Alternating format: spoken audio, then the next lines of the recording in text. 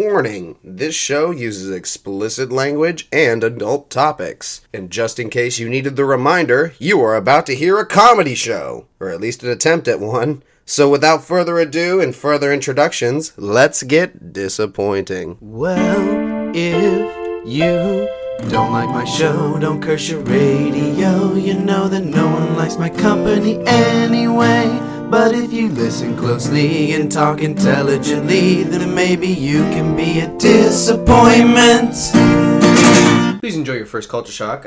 Michael, this is definitely dedicated to you, and every song is, but like I did the Kenny Chesney for Teresa, I'm doing All About Michael on this Culture Shock. Every song is of Michael's because he is a musician, and why not support musicians because he's a damn good one.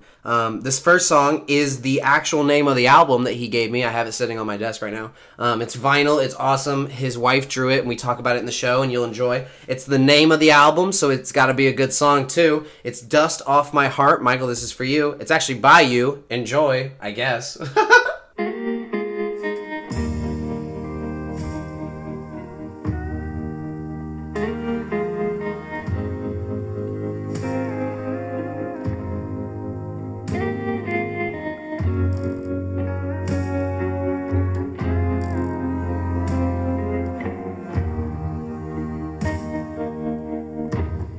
Well, I'm slumped in this chair, in this dark, musty room, and as I wallow in fear, the walls whisper gloom, and it feels like the sound of a slow falling tree. And I wish I could see what it could be that you see in me. Then I'll dust off my heart and I'll give it to you. Tear down these walls, walls that keep me from loving you. Well, it sounds like the shadow in the back of my mind. All these memories of love that I just left behind. But I'm trapped in this life where I just don't belong, and I'm grasping for words of this half-written song. Then I dust off my heart and I give it to you, and tear down these walls, walls that keep me from loving you.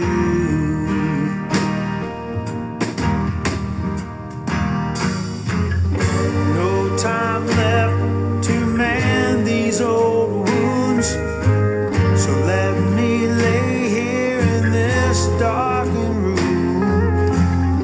If only your touch could be my new start, I'd pick myself up and dust off my heart.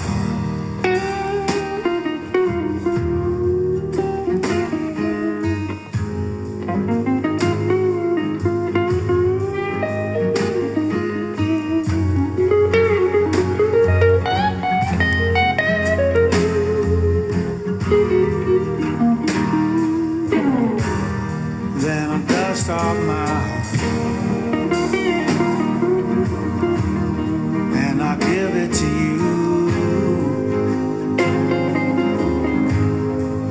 Set myself free, tear down these walls.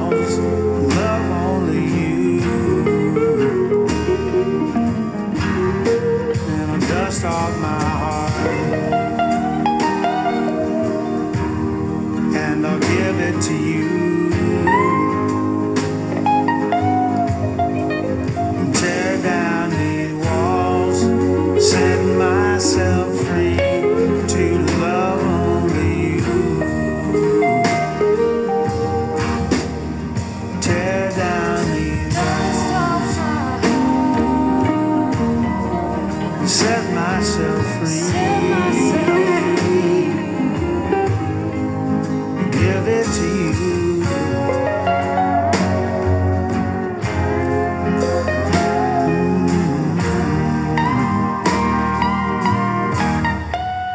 Dust off my heart.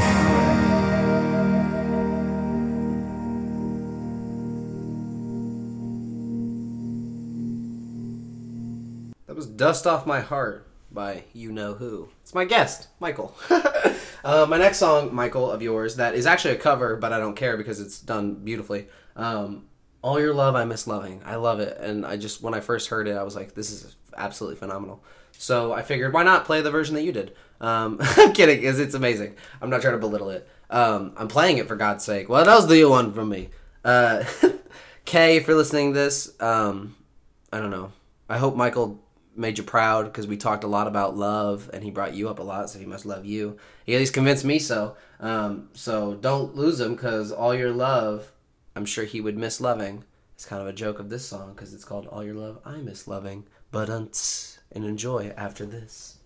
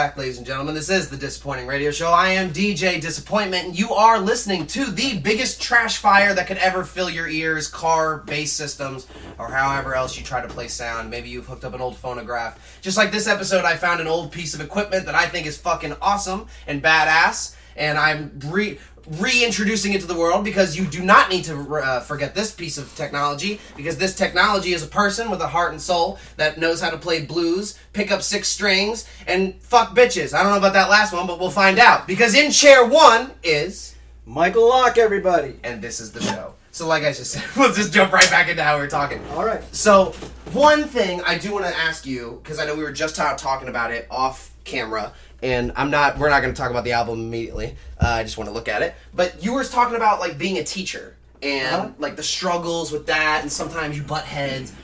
So that you told me a bad experience. Tell me your favorite experience from teaching. Well, I love watching people grow. Yeah. I love watching them get better, improve, and when they do the right thing, you can see the spark in their eye. You can see genuinely it mattered to them. Yeah, you could see it happen live right in front of you. And then, I've got plenty of students that gone on to play professionally, and that's fun. What would you say the yield is for students, like, taking it, running with it, and becoming something? It can't be too big. It can't be over, like, half. No, it's not even close. It's more like 90-some% become proficient at what they want to do. Yeah. 1% go on to do something the next step. really Yeah. big. What would you say on average is your student count, like, currently? It goes between 30 and 40. Okay. Do you think that's a manageable number? Especially with, like, new, and again, this is after Rona, still in it, like, issues. You said that you're utilizing, like, online sessions a lot, and I think that's really clever, because that way the student doesn't have to travel as far, and, like, I don't know, I feel like it could potentially be cheaper for the lessons if they don't have to, like, show up in person, but then again, like, I would argue you should pay more if it's in person, because you're getting that, I can put your fingers here. Like, right. McCutcheon was really big about just getting in your personal space and putting your fingers on the strings and all that kind of stuff. So, like, are you that kind of teacher, or are you a little more hands-off? Well, I do both. Actually, I'm teaching at Jim McCutcheon's school. That's amazing. So all the students came through his school and his influences, and he's probably the most amazing teacher I've ever seen in a lot of respects. But 95% of my students now are online because of their choice, because of the virus. But I prefer seeing people in person. In person. I do too. And again, this is why I don't do the show over phone if I can help it. I know it sucks to randomly show up to an apartment building and it's like, where the fuck am I?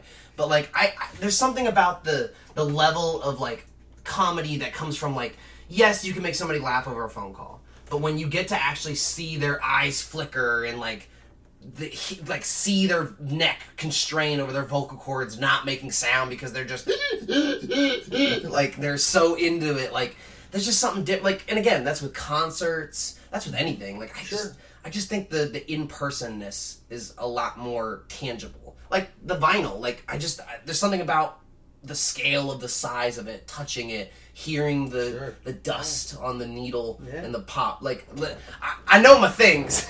Yeah. By the way, because we don't do video on the show, let me point it out one time. I fucking love your shirt. I don't know. Thank you. Is that, like, what is that? It's a Fender shirt. I guess Fender designed. Because I love that it's all black, which I wear a lot black, and it has a little bit of design on the front, and then on the back, it's literally a masterpiece of, like, skulls, guitars, badassery, so I'm like, this is amazing. Okay, so let me dive into Michael a little bit, because I try not to make it like an interview too much, because I think it should just be two friends talking. But I do want to give you a chance to sound like this god of a guitar player. But before we do that, we got to know the man behind the strings. So, let me ask you this. You have been married how long to Kay? This year, 17 years. Wow. Any regrets? Longer? No. She's gonna be listening. You're gonna be listening to this in person. You can look over like, yeah. Any regrets, Michael? No, she's a keeper for sure. Because I've never been with anything, any person, any object 17 years except my guitars and my records. So she was the thing that stuck around. Yeah. That's funny. Do you think, like, having somebody do what she does influences your music at all? No, but she does personally, not Okay, her define employment. Oh, just Like her presence. yeah. We basically, although it's like a real corny thing, we understand that we're one.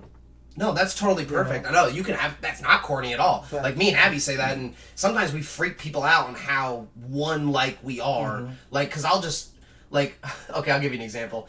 Always Sunny in Philadelphia is my favorite show in the world because they're pushing boundaries for sitcoms. And like Frank, who's Danny DeVito in the show, he always calls Deandra a bitch. So I just kind of picked it up with Abby, and I love Abby to death. But I mean, little thing, we'll be in public. And she'll be like, do you want eggs? And it's like, bitch, I don't know. And she'll start laughing. So then people don't really know how to take it. Because obviously it's an inside thing. It's our thing. But then when people hear me go out loud, bitch, I don't know.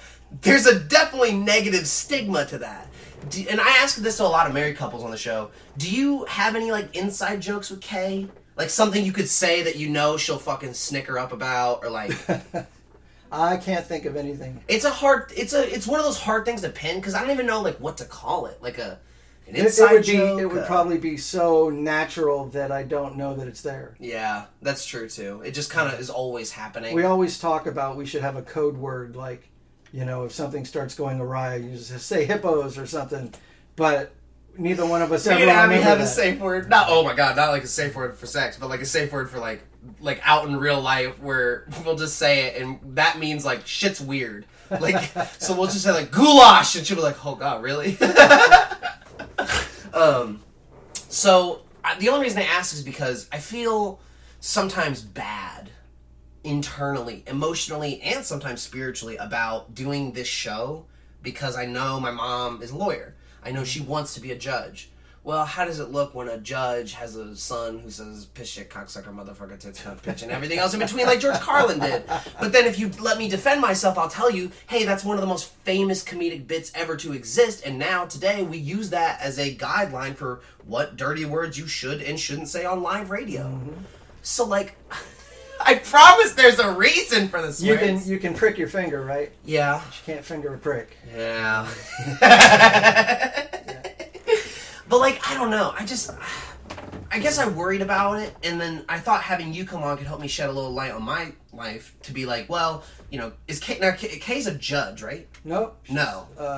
I guess their title is a managing attorney for the juvenile court system of Ohio, public probably, or whatever. defenders. Yeah, public defenders. I don't know. Because I guess yours isn't as scary because you're just doing very sweet sounds on guitars and very nice blues and like it's nothing that is what I'm doing. So I guess there is a little bit of a difference. But like, do you see what I mean? Like, should I feel bad about what I want to do because it? No, no. You shouldn't feel bad about what you want to do. You should live your life. Okay. You know, your mom and dad lived their life. It's true. You're living your life. They had 45 years of it. I think that's roughly a good guess of an age for at least my dad. And there's, you know, how many times I've got a bottle of Budweiser in my hand. I'm standing on a table with a guitar behind my head.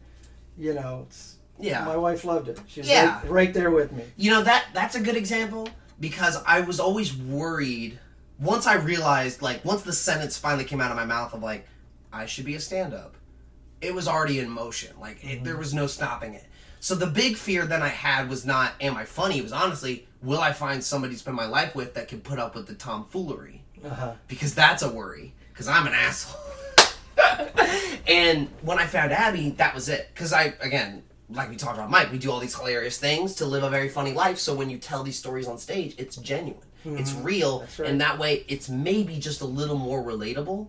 And like you said, you're on tables with guitars. I'm talking to random chicks at faux shops who are like 65, and they said, do you know what you're getting? And I said, like a bisexual kid in his prime, I have no idea what my options are. And they love that joke. And in 20 minutes I came back, and they said, oh, are you going to get it? And I was like, well, like that same bisexual teen in his prime, the curiosity has pulled me in. I don't know. There's something about making strangers laugh that is just so much better than making a friend laugh. Because they don't know me. I could be a stranger, homicidal maniac, and yet they're still laughing. I'm sitting here. I'm still doing it. But it just, I guess it does worry me to a degree that this, being DJ Disappointment, doing stand-up, taking on the comedic persona, is gonna offend my family. But then, like, I have a lot of grandparents that like it. I have a lot of cousins that like the show.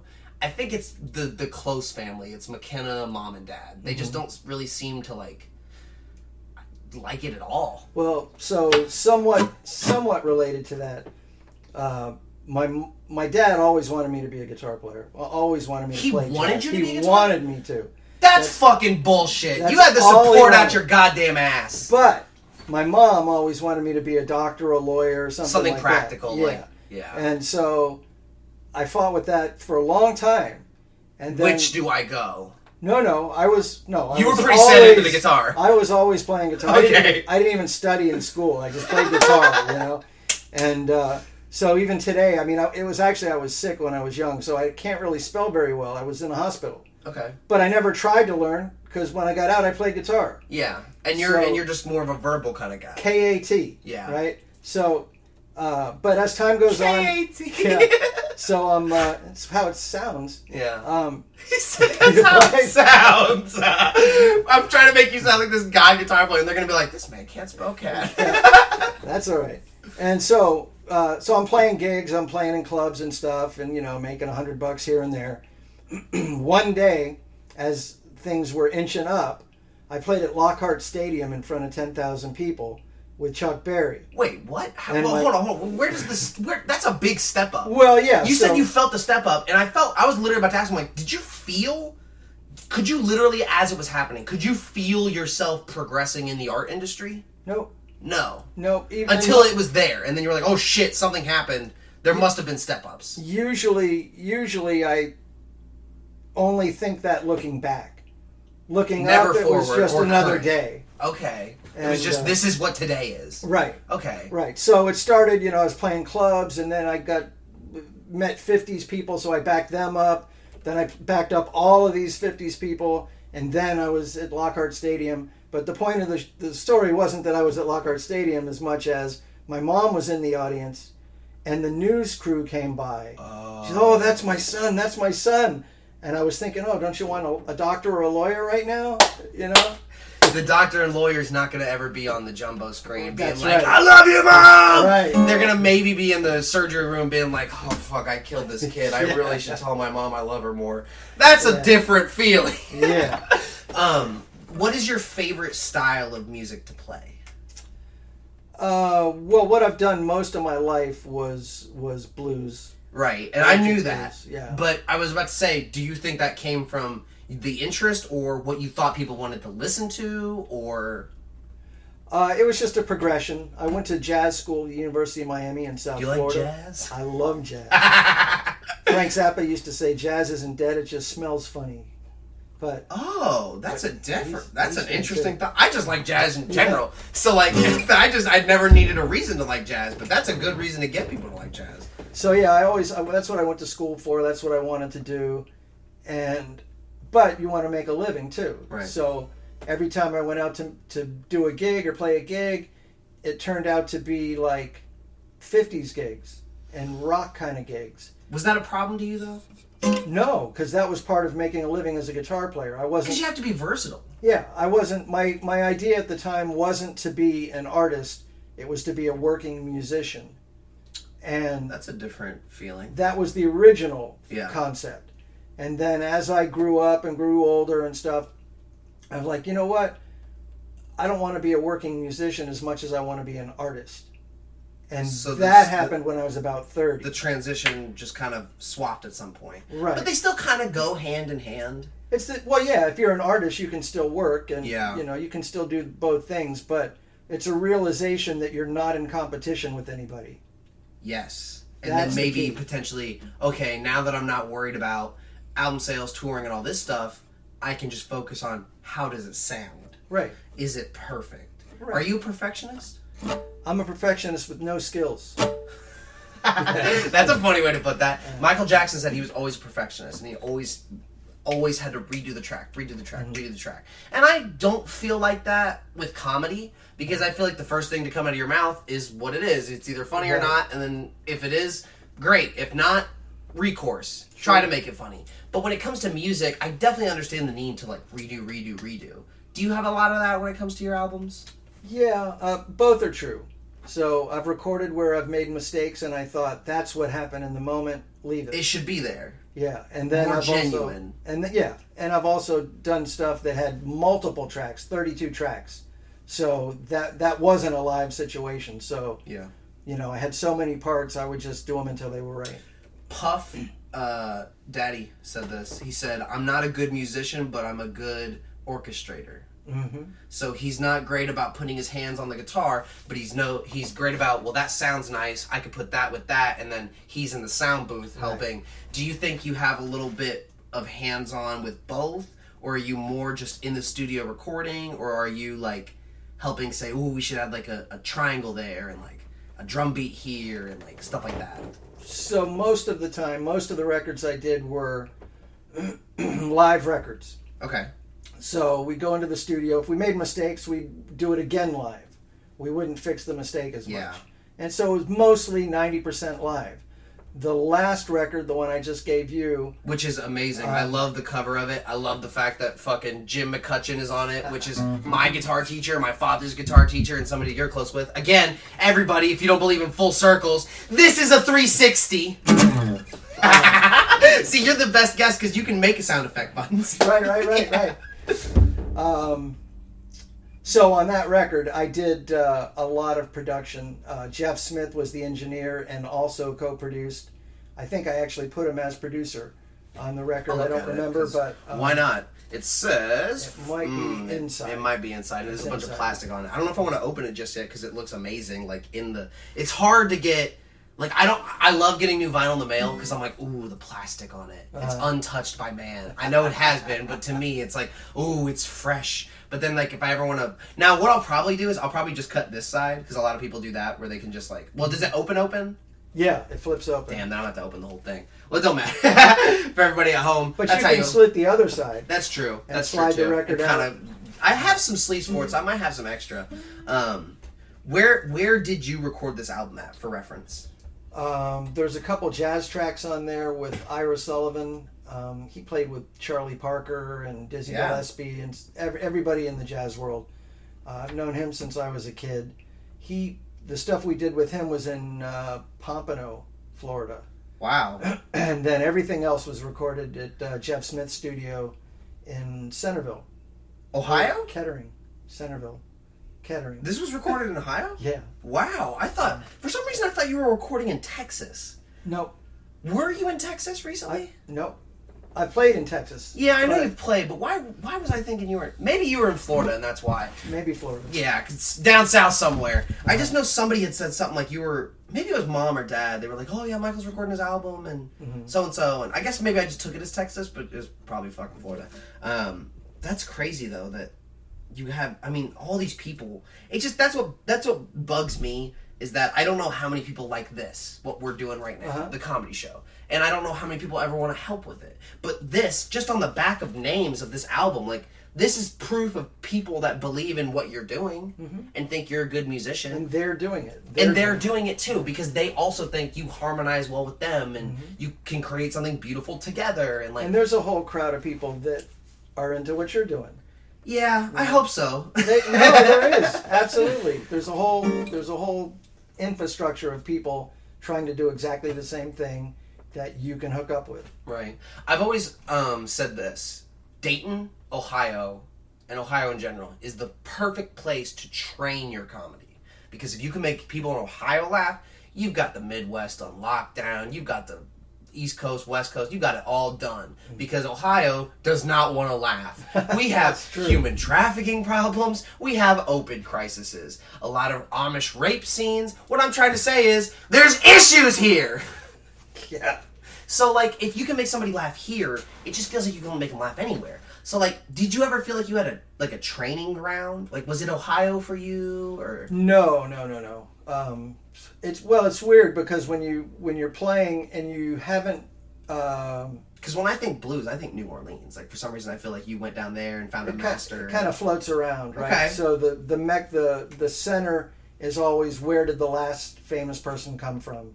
So at that's some point, that's a really interesting way to think about it. It was like Chicago from Muddy Waters, and B.B. King out of blah, blah, blah, and Stevie Ray out of Texas, and then Nirvana's Seattle, and so it floats Dave all around. Chappelle out of Yellow Springs, Right. and oh my God, that is a great thought. I never really thought about it like that. Yeah, so, having not reached, even though I toured nationally and had records out, I wasn't on a label. I got a record right here. Yeah, right. So every time I played, the very most stressful part of the night was the very first song. The first song of the very set? first song of the first set. Okay. Because you're going to the play... very first sound you're making. Well, no, I can make sound, but I'm cool, but... I'm cool. But you don't know if the people that you're playing for are really there to like what you like. Because it's random. They didn't pay a ticket price to come see you. That's true. So you have to win them over, but you can't change. I'm not going to play Michael Jackson the second song. Yeah. So I know right away, if they don't pay any attention after the first song, okay, I'm in the wrong place. I got 3.5 hours to kill. Okay, that's a different But if they go crazy, still, I got 3.5 hours, but now the energy's going to be better. Yeah, that's true. I've definitely walked into stand-ups to where people wanted to laugh and people didn't want to laugh. And I've never understood going to a comedy club and not wanting to laugh. Like, I could understand if you're at a bar. They want you to work for it. Yeah, exactly. I could understand if you're at a bar and you didn't even know there's a musician there and you're listening to it. Okay, you don't have to love him. You didn't even know he was going to be there. Right. But at a comedy club, what did you think was going to happen? Right. Right, yeah. And especially the people that are like, oh, I can't ever sit front row. I would never want to be heckled. But then the people that do love it, and then they get jealous. Well, okay, why don't you try it? Like, I think that's what it's all about, is just trying it. That's the same thing in music and a lot of things. You just have to, like, feel it out. And I imagine you do that on stage a lot, where it's like, all right, how do they take this? Oh, they like that. Oh, maybe not this. You know what I mean? Like, there's differences to everything. What do you think one is... I want to ask this because, again, this is the Disappointing Radio Show. We don't like to hear everyone's best moments. We like to hear their worst. What was your worst set? Some of the worst gigs I've ever played, I got called to play New Year's Eve on New Year's Eve. Oh, my God. And they didn't have a bass player. What? And I don't play bass. Yeah. But I owned a bass. So it was like $500. Yeah. So I'm like, okay, I'm there. Okay. So, I'm going... But it should have been... So somehow they put up with me. I hope somebody at home laughs at that, because that made me fucking laugh really hard. Just the whole... Again, this is why I wanted to have you on, because you said you're not funny. That's fucking hilarious. You have the ability to add guitar, like Adam Sandler has recently, into his comedy. You can be funny with an instrument, and that's hard to do. Yeah, it doesn't fit real well. But if you can do it, oh my God, does it fit like a glove? But like, so you said bass player didn't go well. Were they upset at you? They were stuck. I told them up front. I didn't lie to them. Okay. I said, I don't play bass. I can't do the gig. But I have a bass. I have a bass. I will show up. I will dress up. I will be on time. I'll be professional. I'll do all the things you need. Except play. Play what you might want. Yeah. And the guy didn't care. He was probably getting paid, $1,000 a piece. Yeah. So just filling the seat, he made $500. Yes. And he just had to hold his nose for a while. Yeah. Okay. Guitar-wise, I remember playing a place in the Keys that had a reputation for being super quiet. Like the audience? The management wanted the band to be super quiet. No matter who they were, no matter what they played. That doesn't make sense to me, because a band is not supposed to be quiet. No. And I had a reputation... For being loud. For being really loud everywhere. When I heard you play at the Bridges, Bikes, and Blues things like years ago, I could tell it was you from a mile away. And as I got close, I was like, this is Michael. Yeah. Why? Because you have that loud presence in your just playing style. And I think, especially in blues, that's not always the case. Like, blues is very, like, deep and sometimes slow. Yeah, and it can be many things. But yeah, it's versatile. So how I knew this was going to be the worst gig is I had my amp on standby. Okay. And I'm playing an electric Strat. and I was tuning it. And the bartender said, "You're too loud." Tuning? I was tuning it. You're too And loud. I wasn't it? Oh my turned God. on. My amp wasn't on. And I'm like, So you're like, I might as well not even turn this amp on. yeah, I can't even turn the amp on. The switch would have been too loud. Too loud. Yeah. What? So Why that would was you horrible. Why do you want... Unless you're trying to go for that weird, like, ballroom, backgroundy, like...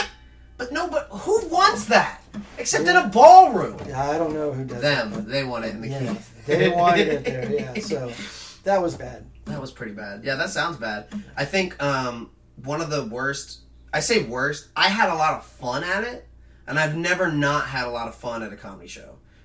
I'll tell you two different stories, because I don't know if I've really ever told either of these in person. So why not tell them today? It's time. So the first one, I took a comedy stand-up writing class at Wright State, and I'm getting up for a reason, because I'm going to show you something at the end of the story, because I am not bullshitting you. So, I go, take this class. There's a fat lesbian of a teacher. And that, again, we're not slut-shaming. We're just labeling. Okay, she had the butchy haircut. She told us she was a lesbian, like, not hiding it, okay? Right. And she didn't like me, and I could tell. You know how you can just kind of tell right off the bat somebody doesn't like you for the wrong reasons? Like, you've been nothing but nice, you know, you're just trying to be yourself, and for some reason that they didn't like. Again, you don't want to be upset at them, but you're just trying to be yourself. And, you know, in stand-up comedy, especially with musicians, I think it's a little less with musicians because a lot of the time when you hear somebody playing something, you can almost join in and create something new. When it comes to stand-up comedy, you have to shut the fuck up and listen, and then either say, that was funny, and then swallow your pride and laugh and enjoy, or not and be like, that wasn't funny. And either it wasn't, or you're just being a stick in the mud because you want to be a stick in the mud. Right. So she was kind of the stick in the mud, to where I had some bits, I would always get the class to laugh, never her. I don't think you should say it like that. I think you should use less swears. I think you should do this. And I'm like, okay, well, okay. And comes our exam, we have to perform at the Dayton Funny Bone at the Green. Nice. Okay? Each do 20 minutes. I think maybe less, but I went over. Because, again, I'll do an hour if you give it to me. Sure. So I'm up, I'm doing my set. I've got them. Like, I've got the fucking crowd. And you know that feeling where, like, you could do anything and they're yours? Sure. That was that moment. So I'm having a great old time, and everyone, and I watched them, everyone of my class before me did all the same sets that fucking, like, they had been practicing all year round. But again, the set I was practicing, she wouldn't laugh. And it got to me. It shouldn't have, but it really got to me. And I said, I'm just going to improv it. Why? Because the best I've ever been was on my feet. I like the moment of, like, you have nothing prepared, be funny now. Tell something out of the top of your head. Make it funny. So, like, I did that. I did a whole set like that. Fucking killed it. Everyone, when they got off stage, they got a paper with a grade. She's giving them hugs. Like, that was great. Oh, my God. And some of the kids that didn't even get laughs, she was like, that was a good try. Like, all this stuff. I go off. I'm like, well, what'd you think? Like, I'm this is the most relatable I can be. I'm like, please, like, you're my teacher. What did you think? Like, I want your approval. She goes, go sit down. So now I'm like, what the fuck? So she gives me my paper. It's this paper. I'm going to get it framed. I'm going to read it to you. I was very disappointed that your set used material you did not educate yourself on enough in class. You did not develop the material, and you used old material that you had already written, which I didn't. I just talked about my life. I said, my name is Brighton Jones. I'm white as the snow, and I have black as the night older brothers. And while that sounds racist, that's just the home I lived in. And I'm going to tell you all about it. And I talked about my brothers, talked about how I went to a barber shop with them, and I got kicked out because my hair wasn't nappy enough. I think that's kind of funny. Sure. Okay, again, I had not written any of this stuff. So I'm reading this, and I'm like, what the fuck? At the end, she goes, I was going to give you a 0, an F. But because of what you did wasn't in the syllabus, you get an A. But from here on out, I'm changing the syllabus for the class forever. And, I mean, what the fuck? How would you take that? I took it like I'm a badass and I changed the class forever. But I kind of got sad because I thought she really would like my set. But then I stopped giving a fuck when she did her set because she stole so much material. Oh my God, she stole so much material from South Park. She was like, I need a volunteer. And she invited someone to sit on the stage. She goes, hi, this is a sex food hotline, cream frige. And I'm like, that's from South Park. I've seen that a million times from South Park. You fat bitch, you lied. The first thing she told us from the day one was never steal material. Okay, who have I been listening? I got some good textbooks for writing comedy from her. I got some good tips and some good stuff I wrote down, but like, how are you going to preach all year and then do that? You know what I mean? So sure. like, I don't know. So that was like what I consider one of my worst gigs. Because I didn't get paid, I got ridiculed by my teacher, but the whole crowd loved me. And that was really the first time in a professional setting, besides my first paid show, that anybody had ever come up to me and said, I really liked your set. Nice. That was the first time that I ever gotten that. So that was kind of nice to get. The second worst set I ever did was, well, technically there's a third, but it wasn't really like a actual comedy set at an actual comedy show, so I don't know if I can count it, but I might tell it later. So, oh God, this one. So I'm fucking showing up in the Oregon district to all these different bars, and I'm like, yeah, open mics, yeah, open mics, yeah, open mics, because I'm just trying to be better. Right. But a lot of the Dayton comics don't like new faces because they're 45, still in Dayton. They're scared. They're scared. Exactly. I wasn't going to say it, but you get it. They're scared. And again, I'm not trying to make them scared. I'm just trying to make the audience laugh. Because at the end of the day, if I could somehow not get paid for stand-up and just always have like a house and groceries, okay, that'd be fine with me. Sure. Because I just want to make people laugh. Like Chris Farley said, I want to be famous enough to where I could walk in a children's hospital and that be their day made. Because that would be a nice feeling to make those kids feel fucking happy for at least an hour. And I'm going to this bar, and they're like, hey, we're going to do a different thing at this mic. And I'm like, okay. And a lot of the comics at this point don't like me. Like, because I just don't give a shit. I'll say what I want on... I mean, I do not care. Like, I will say whatever I like on stage. And I think that was a little intimidating, especially as, like, somebody who's 21. So I come onto the scene, I shake it up a little bit. I sound like I'm a fucking big name. I really am not. But, like, I was just trying to show them that comedy can be something totally new, even though you think it's so finite. And they were like, well, we got this big wheel, and you spin it, and you have to do your set based on a certain amount of rules. So, like, one of them was complete silence, to where you do your set and the audience isn't allowed to laugh. That's hard. Yeah. Another one is bad audience, where the audience is like, as soon as you start, like, fuck you, boo! Like, that kind of audience. There was In the Dark, where they turn all the lights off. That was something else. And they had a lot of different ones. So everybody kept spinning the wheel. And they put me, like, last on the set list. Which I don't know if that was on purpose or, like, whatever. But I really didn't care because I was still on the set list. Right. So I'm waiting to go. Everybody's spinning the thing. Every single of, like, the 40 different options have been hit except one of them. I fucking go up. I spin it. Lands on the one thing that nobody landed on, which was bad audience. Dude, they hit me in the face with ice. They took my shirt off. This 500-pound black dude came up and put a $20 bill in my pants, which I was fine because I got a $20 tip. But at the same time, I was like, that might have been sexual harassment. But like it was one of the worst sets. I mean, they were shoving me. They took my shoes. Like, again, that's a bad audience. Yeah, that's bad. But at the same time, I think they were so excited I got bad audience. They knew. They were literally just playing into it. Like, you don't know it, but you're making this set amazing, and it's my set. The mic's in my hand. Right. You know what I mean? Sure. And, like, I'm not trying to be like, I'm better than you, but the fact that I didn't fold, and I took it well, and I made it funny, should show some level of skill. You know what I mean? Like, have you ever been, like, I guess the base story is a good one, but have you ever been, like, thrown into it and had to, like, just survive on... Sure. Okay. Sure. Can you give me a good, like, improv story, I guess? Yeah, I got a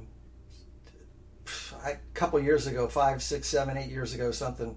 I got hired to play a solo jazz gig.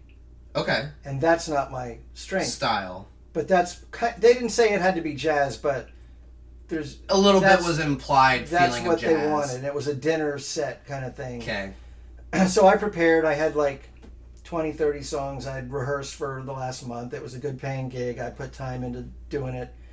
And so I started the show with just how I normally would start a blues thing. people come out of the kitchen, they're like dancing, everything's going great. And as soon as I finished, I couldn't remember anything I practiced. Oh no. Nothing. I've had that happen so many times. So I played for 2 hours. Improv. Just made every note up. Huh. Everything. Just started.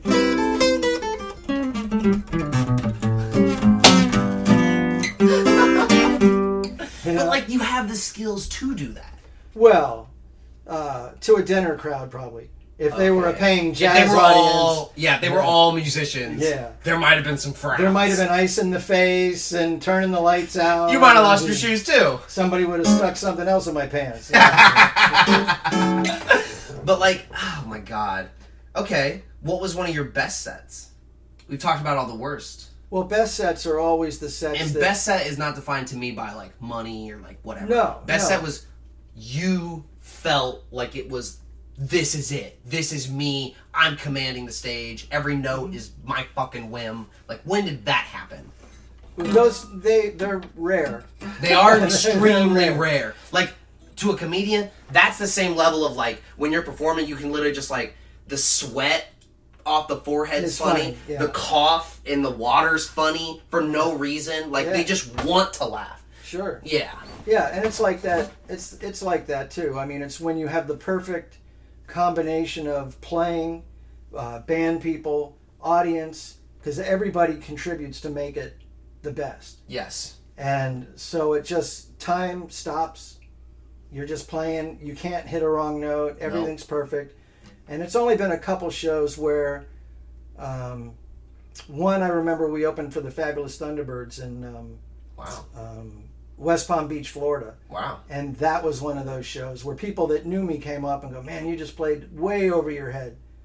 And I'm like, well, it's still me playing it. It's still me. It's my hands. You know what I mean? And then I remember a show in Matlacha, Florida, in a little tiny Burt's Bar and Grill.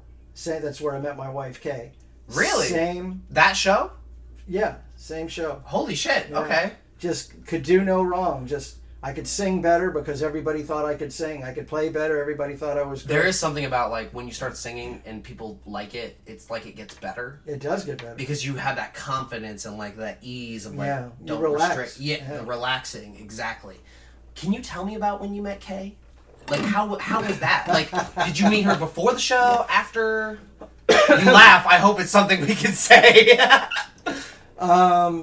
Yeah, so we played a show in Key West. I can't remember who was in the band. I guess it was Luke Pyro was in the band, and AJ Kelly was in the band. Okay. And so we played a show in Key West the night before, and so we drive up the state, and we're in Matlacha, Florida, and we're setting up. And we met these girls in Key West. Okay. And so they're like, hey, we're going to come see you tomorrow in Matlacha. And I'm like, yeah, sure. Yeah, sure. Yeah. So sure enough, we show up and they're there. And they're there. And so we all think we're getting lucky. Something's going to happen.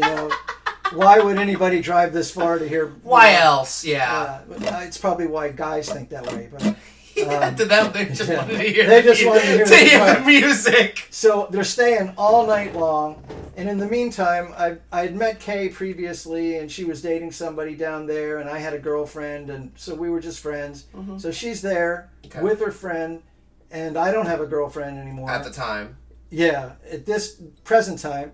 And so these girls are there, so I'm telling her, I'm like, hey, man, these girls came all the way up from Key West, I'm going to blah, blah, blah, blah.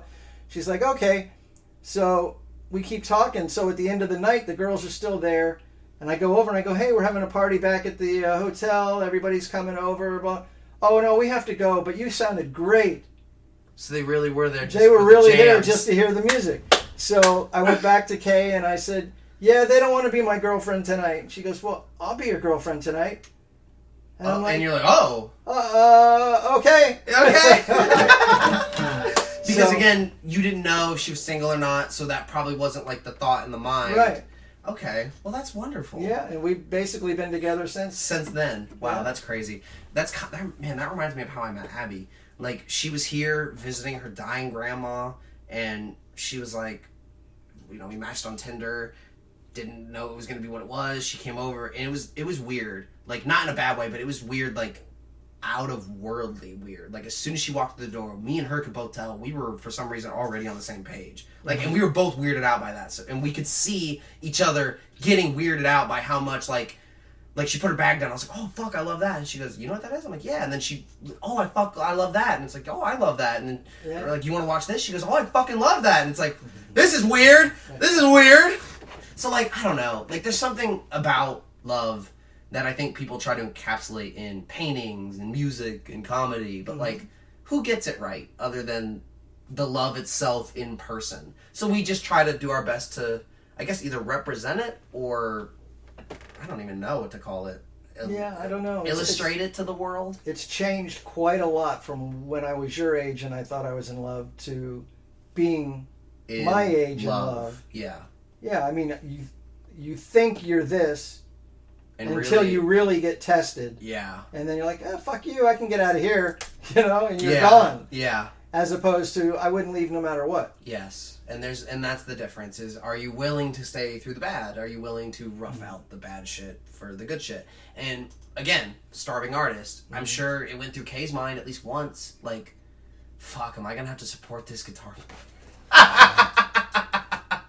Probably, who knows? But like, did you ever ask? Me and Abby, I talk about it a lot because I don't want it to be something that worries Abby. I'm going to college, I'm going to get the degree, I'm going to have an office job, so like, I promise I'll provide for you. So I never want her thinking, fuck, he really wants to be a comedian, I'm going to have to support his ass, or we're going to be poor for a while, or because I just don't want her to think we'll suffer. But at the same time, Abby meets me with the same energy that I hope Kay does, which is, well, we're together, why would we suffer? Right. And that's nice. And that's I don't think we've ever had a conversation. I don't think we've ever had a conversation ever where it was she would say, you have to go work or you have to get a job. And I never had to say to her, you have to do this or you have to do that.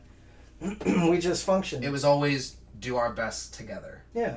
Oh, that's nice. Because a lot of people don't have that. I mean, I did have a point where I was really tight on money. Yeah. And I was like, okay, so I can't pull my end right now. I don't feel good, so I'm going to make a plan. So I sold a 61 Strat, I sold my dad's saxophone, I sold Colton Collections, I bought another rental property. Yeah. Found a gig teaching.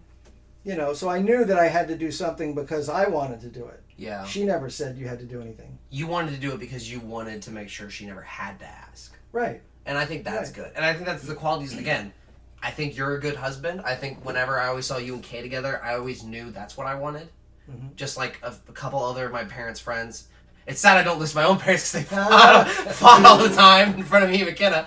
But like, there was always examples of like really good marriages.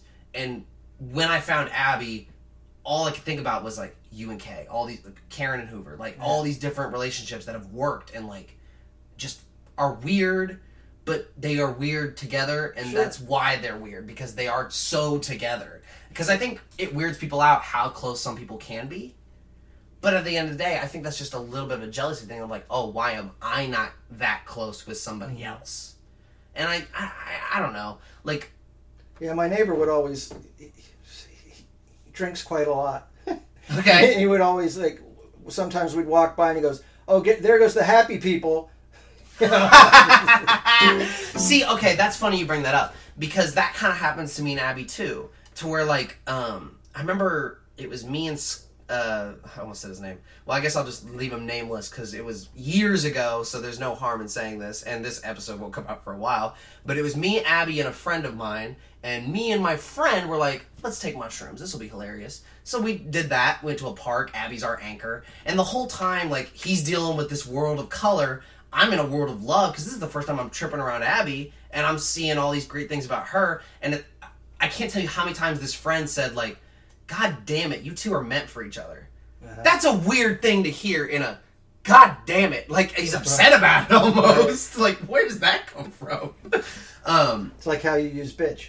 Yeah, that's a good example of that. Or like, oh my God, I've told this joke on the show so many times, so I know every time she hears it, she's not going to care.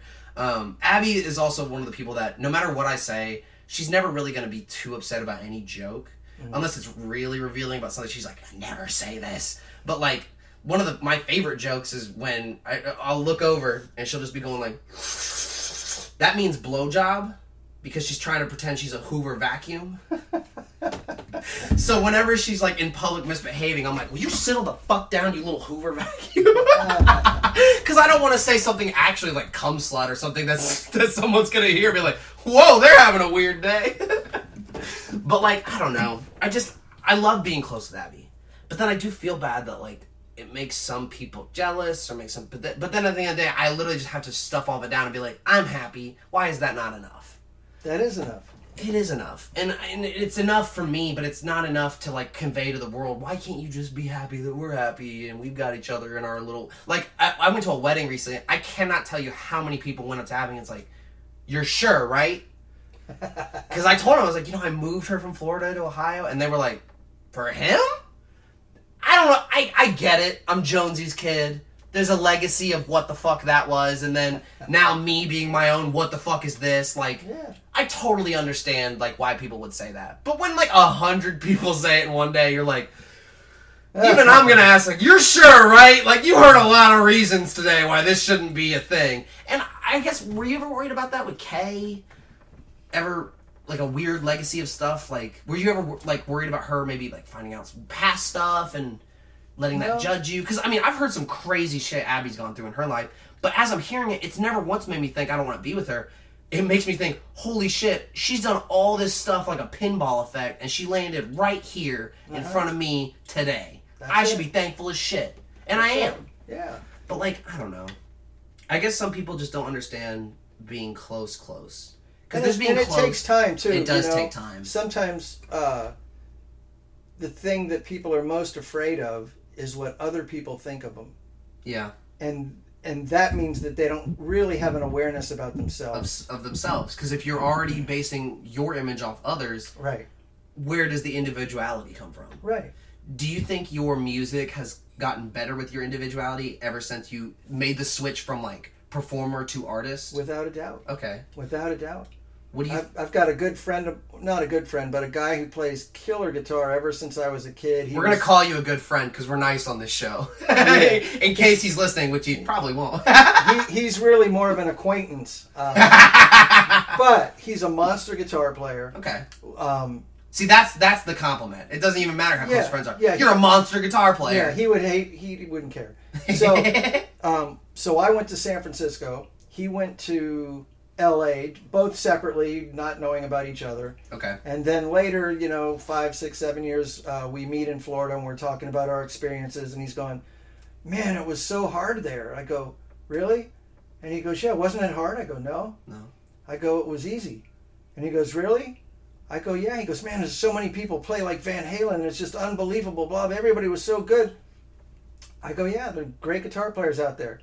I go, but there's only one me. Yeah. And once I start trying to be me, nobody can be better. Yes. Oh my God, yes. Yeah. And I totally understand what you mean by that because I look like it too. I watch a lot of anime, and I look like I watch a lot of anime because I'm fucking greasy with long hair now, with a very strange mustache. But something that anime has taught me was, I watched this fighting anime, which is like mixed martial arts, kung fu, and it's called Baki. And they introduced Muhammad Ali as a character, and they introduced a fictional character called Muhammad Ali Jr., his son, which the whole show secretly is about how Muhammad Ali, not the whole show, but half of it, is about how Muhammad Ali, he wasn't just a boxer. He was actually secretly part of this underground fighting community that he was training his own specific style of boxing martial arts, and then his son perfected it, and the whole secret of the style is, while it looks like you're just using your arms and not your legs, you're really kicking the ground constantly. For momentum, and like that's what fucked me up because then it hit me like that's his style that he could only master, and I think that happens in music a lot. Like yes, you play the blues, but there's only one Michael Locke blues. Right. You know what I mean? That's right. I mean, usually I'll tell my students, if you listen to John Coltrane, he'll play 1,000,000 notes in a bar. You listen to B.B. King, he plays 1 note in a bar. And they're both instantly recognizable. They're great, yeah. They're both masters of being themselves. Because they did a lot of stuff. They did the everybody else stuff for training, for technique, for all that. But then they solidify it. They boil it down into what do I want to do. And I think McCutcheon's a good example of that too. We've talked about him a lot today, and I hope he at some point listens to this. But like his whole philosophy of have long nails on one hand and not the other because it's good for guitar playing but bad for sex life. That's funny. That's funny to me. And I had never heard a teacher say something like that. So, like, to have that out the door, like that, like, the other reason I like McCutcheon is because one time he was like, here's the deal. I don't really believe in paperwork, so you can either write one paper for the class, or you can just attend one concert that involves guitar, and I'll count that as 100%. And sure enough, that same week, he was like, also, slides, paper on desk. I've got a concert this week that I'm performing in. So I was like, sure, why not go see McCutcheon perform? Right, sure. He's good in class. Why would he not be good on an actual stage? And that was the first time, I think, really, because I'd seen Hank Williams Jr. in concert, Willie Nelson. So I've seen, like, a really decent amount of, like, guitar players. Now, Hank Williams Jr. now is not a guitar player because I saw him recently, and he was very drunk. He broke a guitar. He missed a lot of notes, and he kept changing the words. And I did not have a great time. But I got my picture with him, and I can say I met a legend. So, either or. But that was the first time I seen, like, you know, there was an orchestra, there was that kind of stuff, but it was just one guy, one person on a stage, one guitar, and he moved me incredibly. Because, and I don't know if it was the story or whatever, but, like, I mean, before he even started playing the song, he's like, you know, this is a Spanish piece. It's about this. And he gave like a mini bio about it, about how it was like about a love affair and all this kind of stuff. And then there were no lyrics. Maybe like one Spanish lyric every once in a while, but nothing really. And then right before the song ends, like McCutcheon starts crying and he's really finishing it. And that was when I was like, oh my God, this is moving. This is a man who is not here for the paycheck. Right. This is a man who is here for 20 minutes of a good acoustic room and trying to fill your ears with something that's pretty damn good. And I think that's where the takeaway comes from. Again, I think you had that with like, yes, I got to make money, but now I don't have to. I should want that attitude, like I should try to make money, but like I never wanted to ever make money out of comedy. You have to survive. But people have a misconception sometimes, I think, that money's bad. It is bad. It's terrible. No, it's not bad. Money is just an energy form, right? So the thing that you have to have it's the most important thing. Yeah. That's bad. Yes. Money itself isn't bad. Okay, I see what you mean. Yeah. What money represents right now is bad. If you could have Bill Gates' money, you could donate 90% of it. Yeah. So it was worthwhile, right? It helped all these people. Yeah. And that was important and it was good. Yeah. But when it represents the greed of like, gotta have more and that's all I need, that's bad. Yeah. And we happen to live in a place where you have to have some way to support yourself. Yes. You know, some people would say to never have a B plan. Don't give yourself a way out. Yeah, I feel that too. That happens a lot. I've always looked at it like this. College is the safety net, and I'm starting on the floor. So I'm just building the safety net first, while I'm also trying to build this ladder of comedy. Sure. And at the same time, one day I would like to remove the safety net, because I think that would make the comedy funnier. But until I can remove the safety net, it just has to be there. Sure, no. You gotta live. You gotta live. You gotta eat. You know what I mean? Yeah. And like, I'd hate for Abby to support me on a fucking teacher salary because teachers don't make dick. Right. And like, I don't know. I guess a big piece of me does worry that like, while I want to make the world laugh and make the world a very happy place, and just knowing that maybe some kid somewhere knowing my name makes him happier is all that it matters for. And yes, that's a famous thing, but at the end of the day, it's just because I told a joke he might like. Or maybe I made a bit about divorce and his parents got divorced and that helped him come to terms with stuff. Sure. But like, while I'm trying to make the whole world laugh, I don't want to accidentally upset the small circle of people around me. Because those are the blind spots. You're trying to make the world laugh, you haven't made the wife laugh. Or you're trying to make all of South Africa laugh, but now your best friends don't see you. Right. So, like, where does the give and take come from? And you hope the people around you are understanding enough to know what you're doing, why you're doing it, and everything else in between. Did you ever feel like you had any issues with that? Like, oh, sure. Yeah, okay. Yeah. So, the people that love and support you, if that's a genuine feeling, they will always love and support you. No matter what. And that's what you hope. Well, you don't have any choice. You're not in charge of their life. That's true. That's true. You can't make them do anything. Oh, I'm going to be a lawyer now. Oh, okay, I love you more. Like, Yeah. you know, it doesn't matter. Yeah. You have to live your life, and the people who care about you will be there. That's true. And so you will be a better person doing what you love, whether you fail or succeed, Yeah. than pretending to be something else. That's true. And maybe next year you'll want to be a construction worker. Who knows? You know, it could be. It's It your could change. life. Yeah, it's true. It could change for me. I hope it doesn't, because I've got the word comedian written on my arm. But like, I don't know. Like, I've just seen so much stuff in the world as my age. Like, and I hope you understand why by that. But like, because my father is of who he is, he's met a lot of interesting characters. Sure. And because he's met those interesting characters, I have been the first front row seat always to see him interact with these characters, or like try to introduce me to these characters of like Blackberry Smoke being bigger name musician. And again, you're a big musician to me. You fucking dropped an album off, and I was like, whoa, gifts! This is my first gift from a guest. I should also point that out. You're the first ever guest to bring me any kind of present, except Hoover did bring me a bottle of Patron. So I don't know if that counts. Does it count? Because I'm not big into alcohol. Where is it? I'm ready. But I don't know. I guess this is very insightful. Because I knew as you have gone through the starving artist and now not starving artist and now it's just artist, I just wanted to get a feeling of like, should I worry that my craft is going to hurt the lives of people around me? Because I'm not going to lie, Dad has told me this multiple times. He's like, I don't want you to use your real name on stage. I said, what?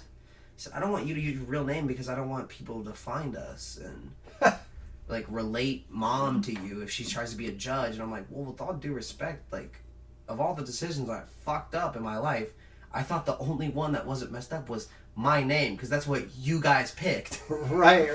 I didn't get a say. You know what I mean? It was the only thing I didn't get a say in, was when I was born and what my name is. Everything else was kind of my choice, and I've been fucking it up ever since.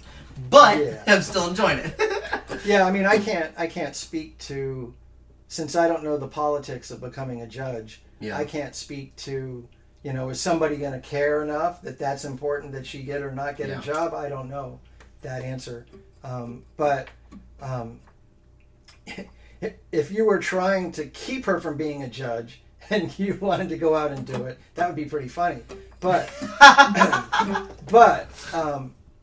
you really need to be true to yourself. And I'm trying. And that's going to be different.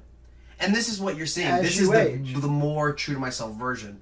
Because, like, I never wanted short hair. Ever. In my fucking life. But Mom and Dad were always like, zzz. Right. Always wanted tattoos. Never had a chance. You know what I mean? Always wanted to grow my facial hair out. Yes, it looks like a nutsack under my chin, America. I'm well aware. But it's still good comedy. And, again, I want to be a stand-up. That's what I really want to do. And, like, I know it's scary. And this won't come out for a long time, so I don't give a shit if Mom and Dad hear it now. I always told them I would never drop out. But you better damn believe if Dave Chappelle showed up and said, I will take you on tour, let me show you the ropes, I am fucking dropping out tomorrow. Sure. Because I think of all people, you at least understand, that's the chance. Right. It only takes one person in the industry to get you in. Because once you're in, you're in. And then you can prosper. Sure. So, like, Absolutely. I don't know. Is that such a terrible thing to say? Like, I would drop out? Why? No, of course not. Okay. Hiram Bullock, I don't know if you know him. He's a guitar player. Well, he's not alive anymore, but he went to the university. He was. He went to the University of Miami in South Florida. And I might not be relaying this perfectly, but you'll get the point. He was there before I was there. Mm-hmm. He was there for either a semester or a half a year or whatever. And he went to New York to visit a friend. And he got hired to play on David Letterman. Are you fucking kidding me? And that was it. He never went back to school. Are you fucking played kidding on me? David Letterman. He got booked for David Letterman? Yeah, as the house guitar player. Holy shit. So Will Lee was the bass player. He was from University of Miami, so that's probably how he got the end. Oh my god. But he just, had the... he just had a great groove. And they hired him, and he never went back to school. So many people... How many billionaires never went to school? Exactly. Zach Galifianakis, one of my favorite comedians, the fat dude from The Hangover, if you need a Yeah, little yeah, help I know who it reference, he fucking said in Jerry Seinfeld's Comedians in Cars Getting Coffee, he's like, I don't have a college degree. He goes, but didn't you go? He goes, I need one more class. Literally one. He said, I got the whole thing done except one class. He said, you get this one class done, you get the degree. And his parents said, you've done enough. And he went to LA. And then he just killed it in LA. And, like, is it terrible to say that I think, honest to God, like, I think I'm staying away from LA or New York because I think if I go, they're going to love me. And I'm a little worried about that because if they really love me, they might pay me to stay. And that might fuck up everything else too early. But then again, is that such a wrong thing to adapt and just say... I will say this. I was always worried also about my spouse traveling, being relocated. Did you ever worry about that with Kay? No, I'm the one who relocated. She never moved. She never moved. I had my parents' place I was staying at. She could have brought the kids down and moved right in and not had a mortgage. But her kids were in school. She had a good job up here. So I said, well, I can tour from anywhere. Okay. So I came up here. Okay. I didn't know it was a black hole. But it is. Ohio is such a little quicksand pool of like, you're here, you will live here. And it's like, oh God, no, please no. Please no. Yeah, but no, you can, life is so flexible and so changeable it is. That you might need to finish college to find out you don't want to be a comedian. Or you might want to go be a comedian to find out you need to finish college. Yes. Or you might move to New York to find out you should have moved to LA to move back to New York to find out you should be a construction worker. Yeah. You're going to find out when you find out. And that's true too. You just stay open to whatever happens. When people ask me about trying to make it in the business, I'm like, well, you're talking to the wrong person, I think. But because you made it in happiness. And you've done well in the business. Oh, I've done real well. You've done extremely well. I mean, I could spend my life in a way that people would be very envious. Yes. But you don't. It didn't feel that way when I was doing it. So, because it was just what you were doing. Yeah, you just don't know what to do until it happens. That's true. You can plan forever, but it may never happen that way. Yeah, you can doomsday prep all you want, but if the bombs never hit, what the fuck did you do it for? And you're living in a hole in your backyard. I'm in there now. With a cantaloupe or something, One cantaloupe. Well, listen, I just looked at the time station. We went way over on the first bit, but that's fine, because I had a very good time talking to you. We'll start the second bit in just a sec, and then when we come back, I'm going to have you play a little bit, if you're okay. I'm going to ask you some more about the album. For everyone listening at home, this was a very long first bit, but I think it helped teach you at least a little bit about comedy and music, and hopefully Kay. We'll be back on the second bit. Enjoy your second culture shock, and we'll be back in just a second. Bye. Do you want to play me a little out sound so I can use that? Your next song, yes, it is a stereotype that it may or may not be his most played song, but I do not care because I don't give a shit because it's a good song. So I'm playing Cost of Lovin', Michael. Obviously, this is for you because it's by you. Thanks for making it. But thanks for coming on the show. It means a lot to me. I'd like to have you on some point and have a guitar battle with another person I know in mind, but if they would come on. I don't know what to say other than thank you. It means a lot. We talked about a lot. It made me feel comfortable in my decisions that I wanted to be a comedian. It helped me realize that I don't really need to give a shit about what a lot of people say, including sometimes my parents. And while I love them, maybe it's not always their decision. Maybe it's mine. So, Michael, this one's for you. By you. Thanks, buddy. We'll be after this.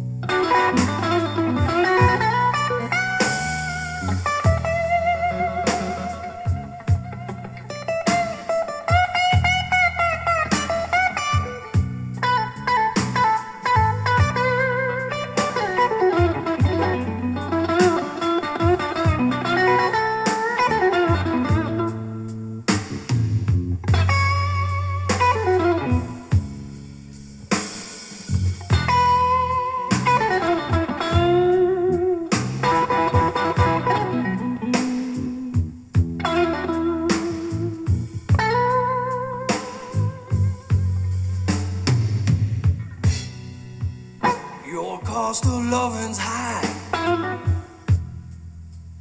and it's so hard to make ends meet.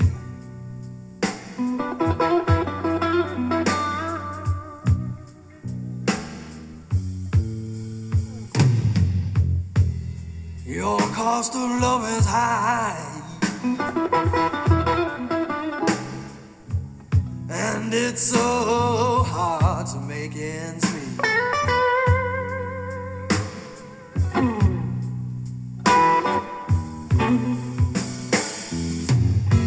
My heart's making promises, baby. Lord, I know my soul just can't keep.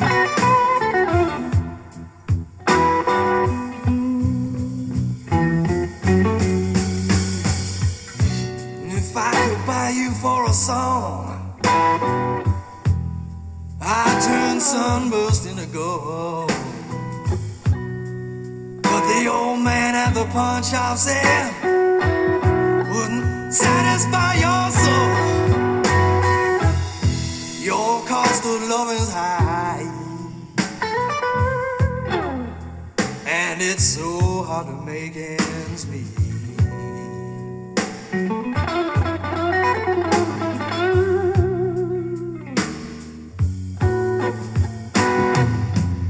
Now I'm all alone with these 6 strings, baby. Can't afford to keep you loving me.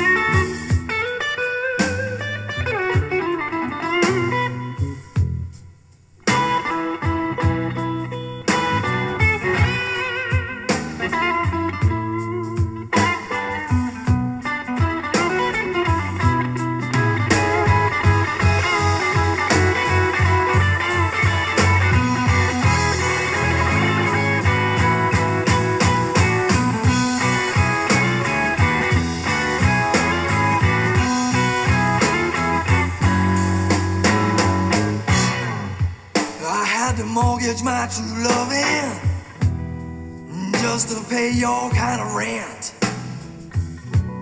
You charge me by the hour, baby, till you used up my last cent.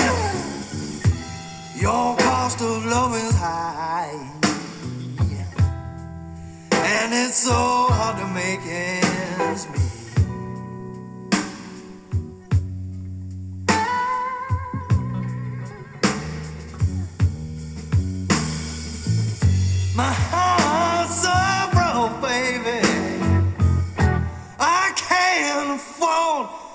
another heartbeat.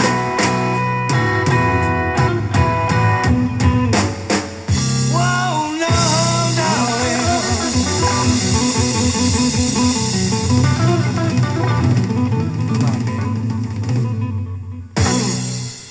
Boom. That was Michael.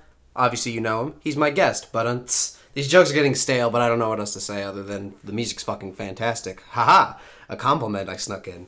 The next one is the actual song that is represented by the album. Michael, you've named these appropriately because they are fucking smash hits. You Done Did It off You Done Did It by Michael Locke is next. I hope you enjoy it. I think it's fucking great, and if you don't like it, well, suck a dick.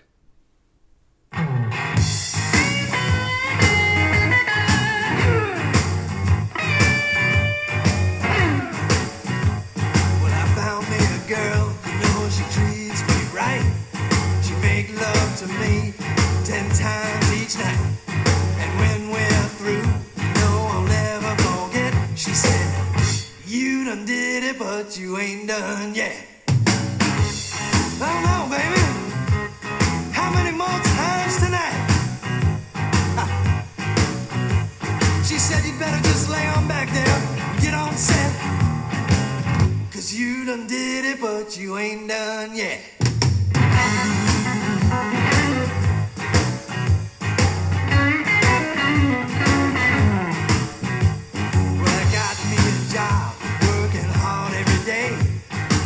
So I could keep that woman my way. I gave her all my money, every single cent. She said, you done did it, but you ain't done yet. Baby, how many jobs do I need for you? Yeah. She said, you better just keep on working, son. This you can bet. 'Cause you done did it, but you ain't done yet.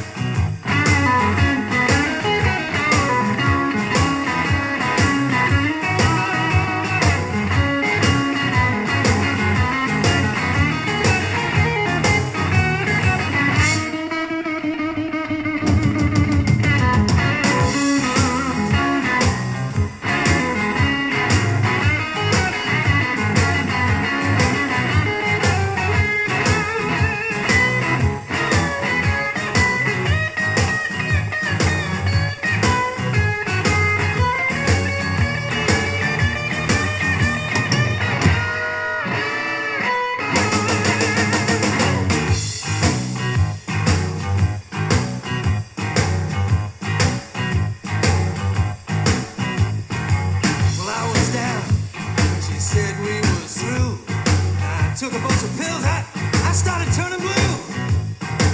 Spirit called down and I heard what he said. You done did it, but you ain't done yet.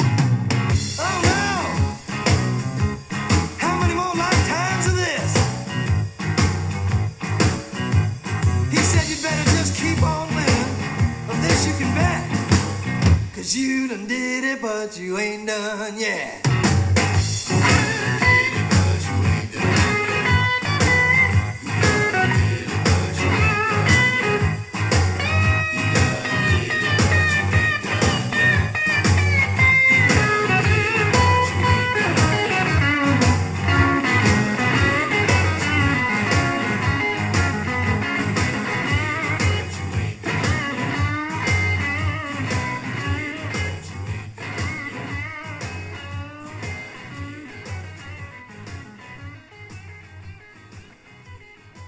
You have crossed the line with me. I've had guys throw barbecues at me. They've broke the windows out of my car. They've cursed and sworn at me. But the bottom line is I ain't shook. 'Cause if the right hook comes out, crazy motherfuckers like you get knocked out. Don't be looking me in the eyes, boy. I ain't got no candy for you. No candy. Except for the right hook. Let's get back to the show before one of you at home catch one of these crazy right hooks, you crazy motherfucker. We're back! Oh my Just God. like that. We'll take it again. We got beers. That was He a got a little guitar. fast. It should be fast. I like to throw it right back into it. The best one I ever did was, have you ever met Teresa Glander? Maybe. Maybe. Tyler Glander's mother. Bigger woman. Very nice. Not bigger. Teresa, if you're listening, I'm sorry. But she did the best one when I was like, hey, we're back. She goes, oh, are we starting again? I was like, yeah. She goes, okay, let's go. All right. And it's just fun to throw people right back into it. I'm ready. All right, so I said, everybody at home, I'm going to try to deliver. Would you like to play me a little piece of something? Do you have, like, something on the brain you like to play? Or, like, I love hearing you play guitar. And I'll be silent as fuck, but, like, I'm not bad at improv jazz lyrics. All right. I don't have anything prepared, but just jump in. That's how it should be.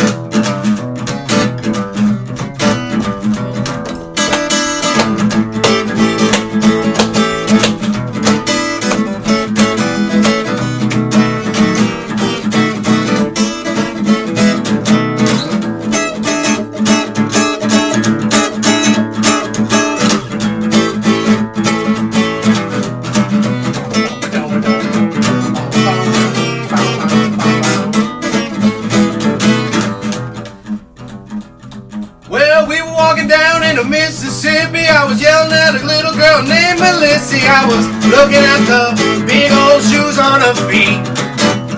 She said, boy, what you looking at? I said, those damn curls are sweet. She said, Mr. Jones, why you looking at me? I said, baby, won't you come and see? I said, I like the way you smell, your perfume is sweet. But she said, I don't know what you're talking about because I smell like sheep.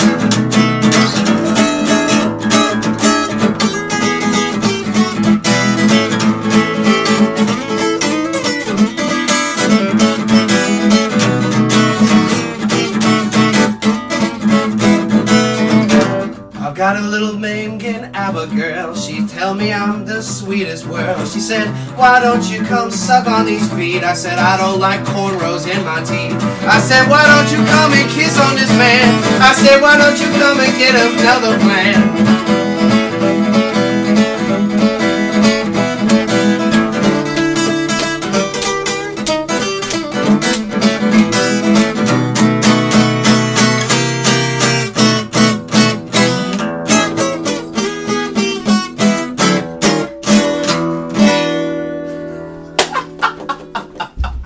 That was amazing! Yes, sir. Did you like the lyrics? I love the lyrics. I try to be a very good at improv, but like cornrows in my feet. I thought that was kind of clever.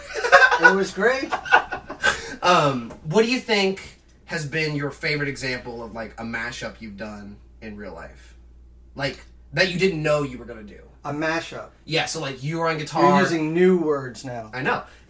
Potentially, you on guitar, someone singing, or maybe you singing and someone on guitar that you didn't think was gonna happen, but it's happening, and you're like, "This is great." You know what I mean? It could be you on the street somewhere. Maybe an old black dude was like, "Wah!" You know what I mean? Well, I think of the word differently. Like I'm thinking like combining two things that you wouldn't think would go together. Same thing. Yes. So kind of like techno and reggae. So the record that I gave you, the whole record is that. Really? The whole record. I cannot wait to spin it as soon as you leave. Like as soon as you leave, I'm literally gonna bust it open and just sit here and listen to be like, this is it. It was inspired by Kill Bill, the movie. Really? I love Kill Bill. Because. Can I say which volume? Like 1, 2, or 3? Or is it like kind of the... There's only 2. Is there not a third? No. They're talking about making a third. Maybe that's what I'm thinking of. It was based on both, really. But okay. It's not the premise of the movie as much as what he did. So, Andy, you know Andy. Yep. I took him to see the movie, and I'm laughing in the movie, and he's like, "What the hell are you laughing at?" And I'm like, "Oh yeah, you wouldn't get any of these jokes." Yeah. I go, "There's a blonde girl dressed like Bruce Lee. She's getting ready to have this fight scene. They're playing the theme from Ironside." Yeah. And I'm like, and he doesn't know Bruce Lee, he doesn't know Ironside, he doesn't know... Why this is really fucking funny. Yeah. And to me, the movie was hysterical. Yes. And it was a great movie. It was shot really well. Yes. But, so, I thought back and I thought, wow, the Green Hornet was this great show. I fucking love the Green Hornet. I loved all the music in the background. Yes. But what if they added Stevie Ray Vaughan as a soloist? Ooh, that is a little different vibe. Yeah, so I took like a year trying to learn how to arrange horns again because I hadn't been like 20 years since I did it. So it took me a year to write this tune, but I basically kind of sort of ripped off their theme and how they wrote for that show, and then put guitar solos in that wouldn't be there normally. And so that was like a thing. And then like I did the same kind of thing with like I don't know, I heard some it was like some upright bass line, something like that kind of thing. And it was like on some movie that I saw, not a Quentin Tarantino movie, but anyway, some movie thing. Shout out to good directors. Oh, if I do that, I can combine this, and then all of a sudden it's this. It's this. Okay. So this is the first time I've tried to do anything like that. So it took. And you think it went well? I haven't heard anything from this new album. I had listened to your old stuff, especially before this, and I was like, I knew that you had a new one. I didn't know you were bringing me the new one, so I'm excited as fuck. But I'm excited as shit to listen to it. Keeping on the movies and music, do you have a good example of a movie that has phenomenal music? And I have an example ready for you. Well, Quentin Tarantino puts all his favorite kind of things in there. Yeah. He does a lot of really cool stuff. There's different reasons for different things, right? Yeah. So like some movie like Bull Durham. Okay. They play Stevie Ray Vaughan, Fabulous Thunderbirds, Los Lobos all through the thing. The music kind of, when you have like a high-tech movie that's playing like a organic music. Yes. It's not high-tech anymore. It's like, oh, how cool is that? Yes. Something reaches and grabs people. Yes, and it's like when you hear like Johnny Cash's Hurt in like a very like techno world, it's like that's two different things. Yeah. One of my favorite examples of music in movies, and I'm sure everybody can agree with this, is have you ever seen The Watchmen? I think so. Okay, there's a scene literally to where like, I mean, it's literally like Jimi Hendrix along the Watchtower where they're walking in the ice to the and it's like it's literally like they made the movie just to make music videos for these artists who had died, who never had a chance to make all these music videos for these phenomenal songs. Right. So like, that's one of my favorite examples of like music in movies. And there's countless examples, but like sometimes it feels like music can almost save a bad movie. Mm-hmm. Because it's like, man, this scene's what it is, but god damn this song. And like, I've always appreciated good film, good video, but music and sound just take the cake 100% for me. Like it's like, I guess my example is if you have a slow-mo cut of somebody walking in a movie, you could put infinite songs there. But the song, exactly. But whatever song you decide upon, that's what finitely decides the feeling. Right. Like you could put, a Jimi Hendrix song, a Van Halen, a this, that, this, or that. Right. But then, okay, what if you put like a slow Rasta and it's like a different beat and it's, okay, that's different. You know what I mean? Right. And I think music's one of those elements that we should explore everything of.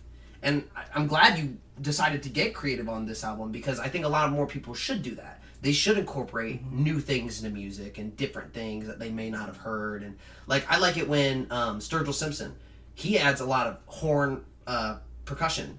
Mm-hmm. I think that's fucking great. He has a 3-trumpet band that follows him on stage now. That's awesome. He's a country musician. Uh-huh. When was the last time you heard anybody do that? Right. Yeah. Never. That's the way to go. And like, not a lot of people uses. Oh, okay. Let me ask you this before I even give any listens to this album. Is there any steel guitar? Yes. Okay. Well, pedal steel. That's fine. No, that's better. Would you argue that steel guitar is not dying out, but it's like one of those almost like hidden scrolls of kung fu for like you can go out, you can learn it, and you can become a master, but you don't see many who know the style of steel. Yeah, I mean, I'm not real familiar with a lot of country artists, so I don't know how prevalent. I'm sure it's very not. prevalent. It's not? No. And again, Sturgill Simpson is the only person in today's time that I really hear use the pedal. Now, Whitey Morgan uses it a little bit, so I can't say he's the only one, but like it's dying. And that's why I say that. Especially everybody that goes through the big Nashville machine factory of Luke Bryan, Florida Georgia Line, Jason Aldean, all these fucking shit musicians that I don't like. I know people enjoy them. They fill concerts, so obviously they're entertaining. But like when it comes to just soul and the actual music, it's dog shit. It's absolutely dog shit. I will never not think it's dog shit because it is, and I don't enjoy it. And like, yes, you can get it's a beat and you can bump your foot to it, but at the end of the day, like, it doesn't have any heart. And you can hear when songs have heart and they don't. And everything that's coming from this big Nashville machine, it sounds like dog shit. And that's why I love underground stuff and you and everybody that's a little more off the grid because they're more focused on the sound, how does it work, and steel guitar is one of my favorite instruments, and it makes me sad that it's not being used as enough, especially in country music where it should be used more. So like to know that you used it, that's nice. So I'm not going to tell you where it is. You'll have to find it. I'm going to listen to the whole record, so I will hear it at some point. Yeah. Oh yeah. And it's only on one song. So. Okay. So. Very scarcely used, but that makes its presence more weighted, I think, or at least you hope. Yeah, I mean, so a lot of the record, you know, I had like one idea, and it's just like what we were talking about before. I had, I'm going to do this. And then all of a sudden it starts changing and morphing, and I'm like, oh, this is what I really wanted. So a prime example is Ira Sullivan played on the record, and I did a song that I wrote called Cabana Days. And I wanted him to play... the last song on side 2. Yeah, I wanted him to play... alto sax or tenor sax. Tenor sax, I think. Is saxophone in there? There is a lot of sax on the record. That's awesome. But I wanted him to play on that song. So we get there and we start playing, and I realize he's not holding a sax. He's got a muted trumpet. And he played it, and I thought, that's the most beautiful thing for this song. Yeah.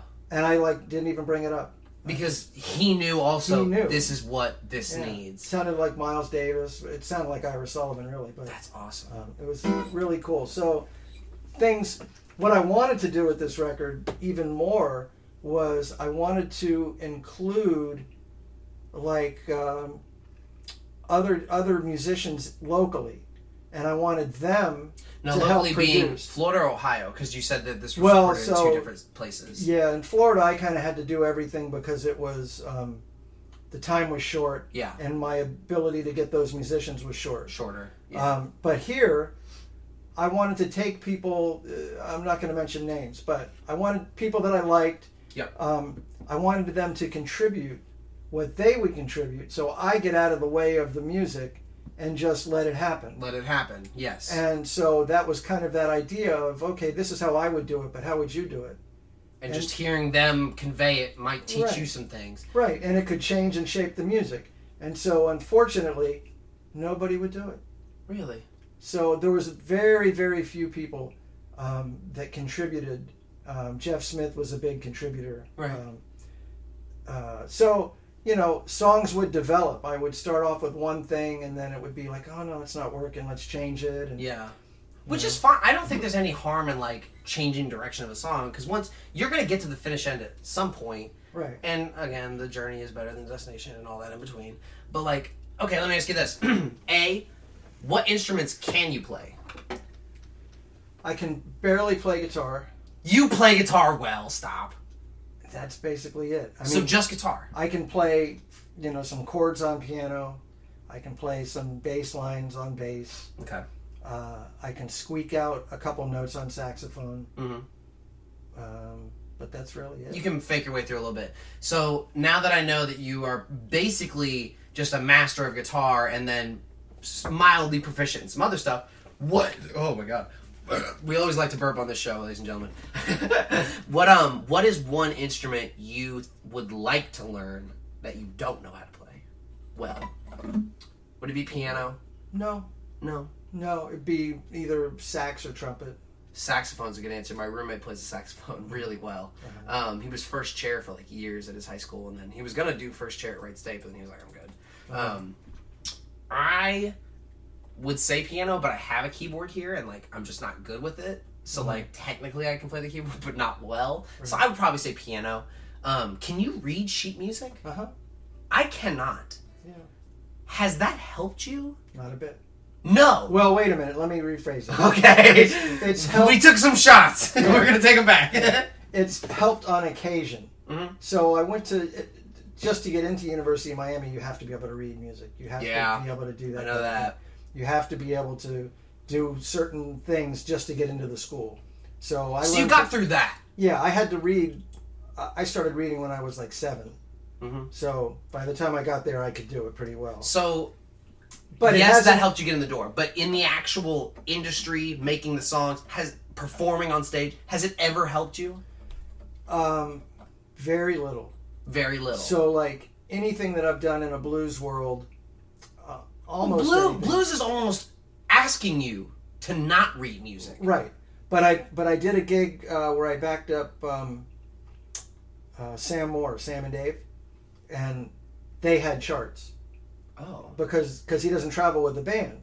Okay. So they show up. So most of the 50s guys that I first played with, like Little Anthony type things, and Sam Moore and all those guys, they would travel with a musical director or a friend and charts. Okay. And so they meet a whole bunch of strangers, they hand them all parts and say, this is how it goes, go. Yeah, because that's good for that. Because that's good if you've not been together, but like... Right. But that's the only time. Okay. Everything else has been just live on the spot. Even recording sessions. Yeah. A lot of times if you're going to do a recording session, they don't hand you a chart. They say, here's the song, listen to it and figure your part out. Yeah, and then however many times it takes is however many times it takes. It's because I can't read music. I did choir for years, and I cannot read music. Because they just never took the time to teach it. But also, I never viewed it as something that would actually help me a lot. It might get me in the door some places, like you said, at a certain university or whatever, but like, I would rather just actually learn how to sing better. Or I would actually perfect my comedy craft and just learn how to better timing, better punchlines, funnier left turns of like, haha, there's a finger in my ass. Like, what was that? Right. But like, I don't know. I guess a piece of me, I guess I'm envious of the people who can read music, but then I don't know why. But then again, it kind of feels just like oh, that's neat. They can speak Spanish and I can't. And I'd like to, but it's also a lot of work, and then really, how much will I use it? Right. ¿Dónde está la casa de Pepe? So reading music, by the way, I'm not putting it down. Yeah, we're not trying to belittle it. By any music means. is, some people make their living doing that. Exactly. Like if you're orchestrating an orchestra, I'm pretty sure you have to read music. And like if you're, there's just different scenes of music. Sure. There's the preppy, poshy, straighten your tie kind of music, and then there's us, the kind of like... We don't have a tie. What is a tie? Do you think you'll ever, like... Because I don't think you have any tattoos, right? I don't, but I always wanted one. I was asked, do you think you'll ever get a tattoo? And if so, do you think it would ever be music related? Because the reason I ask is because I have a friend who's going to come on the show at some point. His name is E. I met him in my McCutcheon guitar class. He has the E chord tattooed right here in his arm. He plays a cover band where he tours and is a cover band, and that's a good example of that. Do you think you'd ever, to a degree, like, do you have a favorite chord maybe on guitar, or like? No, if I were, that's the thing, is I think tattoos are really cool. Yeah. But I haven't been able to find one that is me. Perfect enough for you to justify this should be on my skin for the rest of my life. Yes. Some people think the opposite. Some people are, this is a moment in time, this is how I feel, put it on, and 20 years later they're completely covered, and that's what they want. They're cool, and I'm cool with that. I don't care. But for me, we love tattoo freaks at this show. We love them. Yeah, I don't care. I think that whatever they want is fine. I really like the Japanese art. I think that's really cool. Oh my god, where they even especially do it with the hammer. Yeah, I wouldn't doing that. Wouldn't get it, but it's a beautiful art style. Yeah. But if I got anything, it would either be something related to, as kind of contradictory as this is, it would have something to do with being enlightened, like a path or something like that. Some kind of like mountaintop wokeness of I've seen the divine. Something like back. that. Yeah. Or a yin and yang symbol. Or I have a guitar at home that my wife gave me, and it's made by K. So the headstock is a guitar headstock, but it says K across the top. So, really, you don't really like to put people's names on, and Well, my dad got an M on his finger, so I feel like that could be justified. Right. Does Kay have any tattoos? She does. Does she? She has one. Yeah. What is it? It's a tramp stamp, and we're not supposed to talk about it. No. I think it's a like a double rose or something like that on her arm. Okay, I didn't see it when she was at the grad party for McKenna, but maybe I wasn't looking. Yeah. And it's really faded. That's really interesting that you would maybe get K and the. Would you get the guitar head of it? Yeah. Okay, now that's even cooler to me. Yeah. That's a good idea for a tattoo. Yeah. I'm gonna sway you. I'm gonna push you into, I'm gonna peer pressure you into getting a tattoo. If you ever do decide to get ink, and I will say this on the show just so everybody knows, you should definitely go to East Dayton Tattoo. Okay. It is where my dad got most of his tattoos, because I think he maybe got one from Panama, but to my knowledge, I think all of his are from Glenn. Mm-hmm. Glenn has also tattooed multiple of my older brothers, and he's done both of mine. Mm-hmm. And this one on my back, it was a picture. I literally said, do this. He got it exact.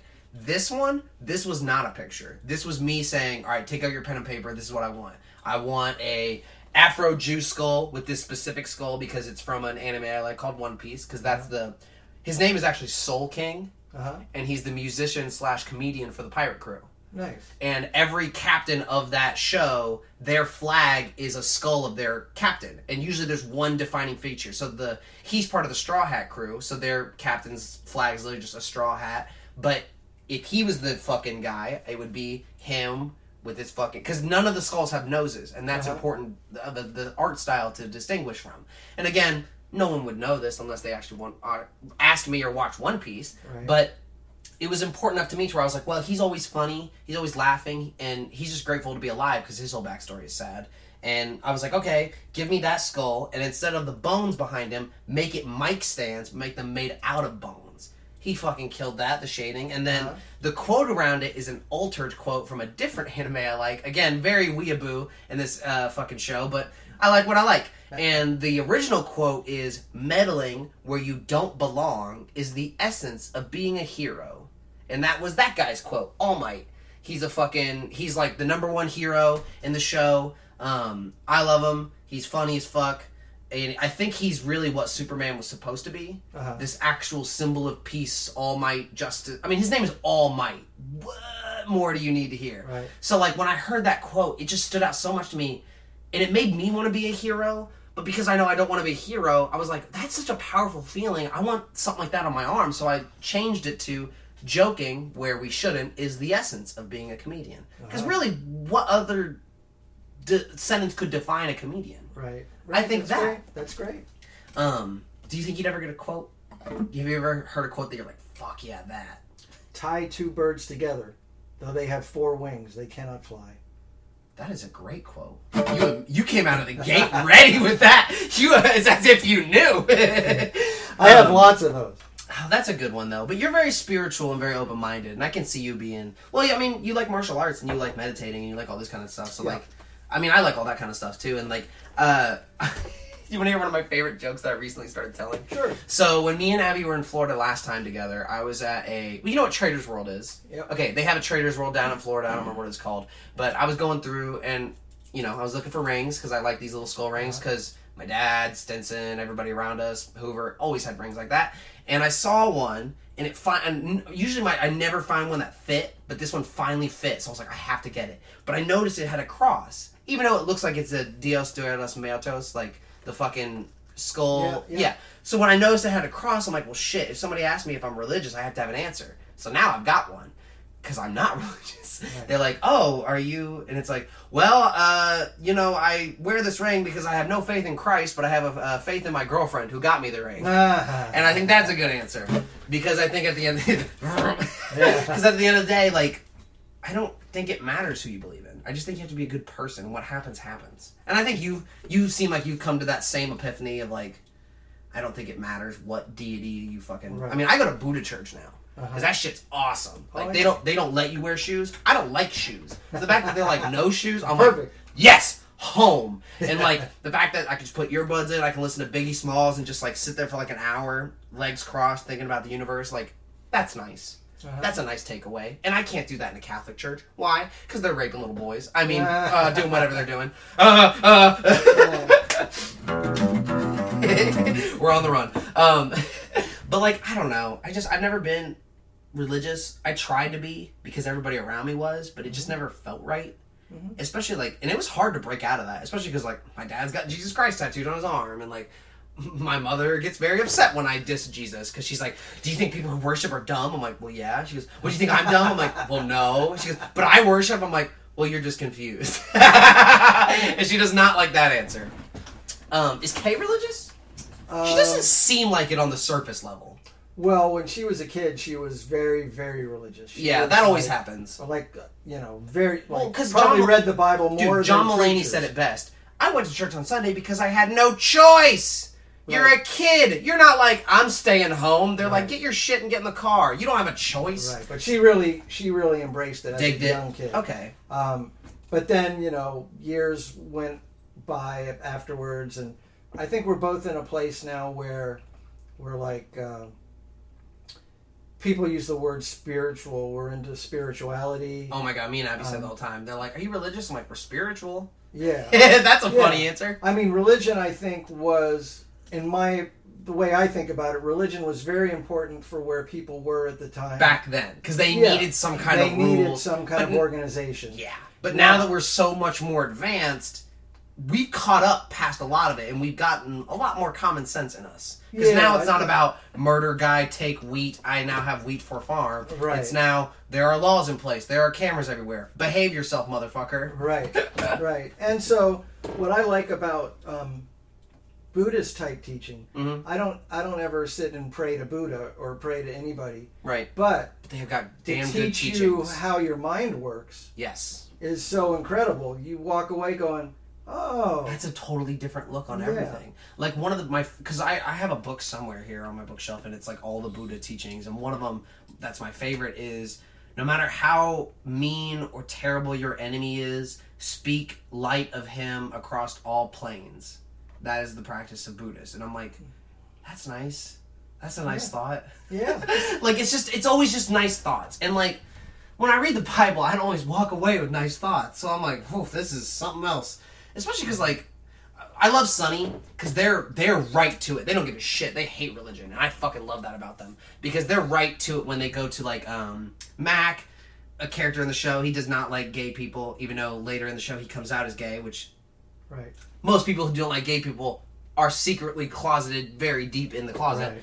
And he's reading this Bible verse to these gay guys, and he's like, Exodus this, and it's like, a man shall not lay with a man. And he goes, oh, I love this game. And he takes the Bible, and he goes, and he reads this passage where it's like, I believe this is the quote. If I'm misquoting, it's the Bible, so I don't give a shit. And it goes as follows. It goes, if a man is to beat his slave and he is to die, he is to be punished. However, if the man is to beat that slave and the slave is to get up after a couple days, he is to not be punished, for the slave is his property. And this is a black man telling this to Mac, and Mac goes, well, that's from a different section. That's not my section. Oh, now you get sections? You like certain chapters of the Bible, not others? Motherfucker, it's still in the same binding. I don't know. So, like, I was religious, but breaking out of that middle town kind of, like, smaller home society of country living, but up north, and be Ma and Pa, but yeah, we're in the north, so what the hell's going on here? It's like we got confused and we should have been relocated down south. But like, I don't know. I don't see a point to it. I have a lot more shit I like to do on my Sundays. And like, okay, take it as you will, but I am now very confused on how to even treat people that I thought were good people, because I don't give a shit if it's against your practicing or if it gets this or that. When Pope Francis came out and said, same-sex marriage is definitely forgivable by God, I'm tongue twisting, that should have showed people you shouldn't get upset about any kind of sexuality. Mm-hmm. Okay, our Pastor Terry from fucking where we live refused to marry two dudes in the church. He quit being a preacher because of that. Mm-hmm. My opinion, good.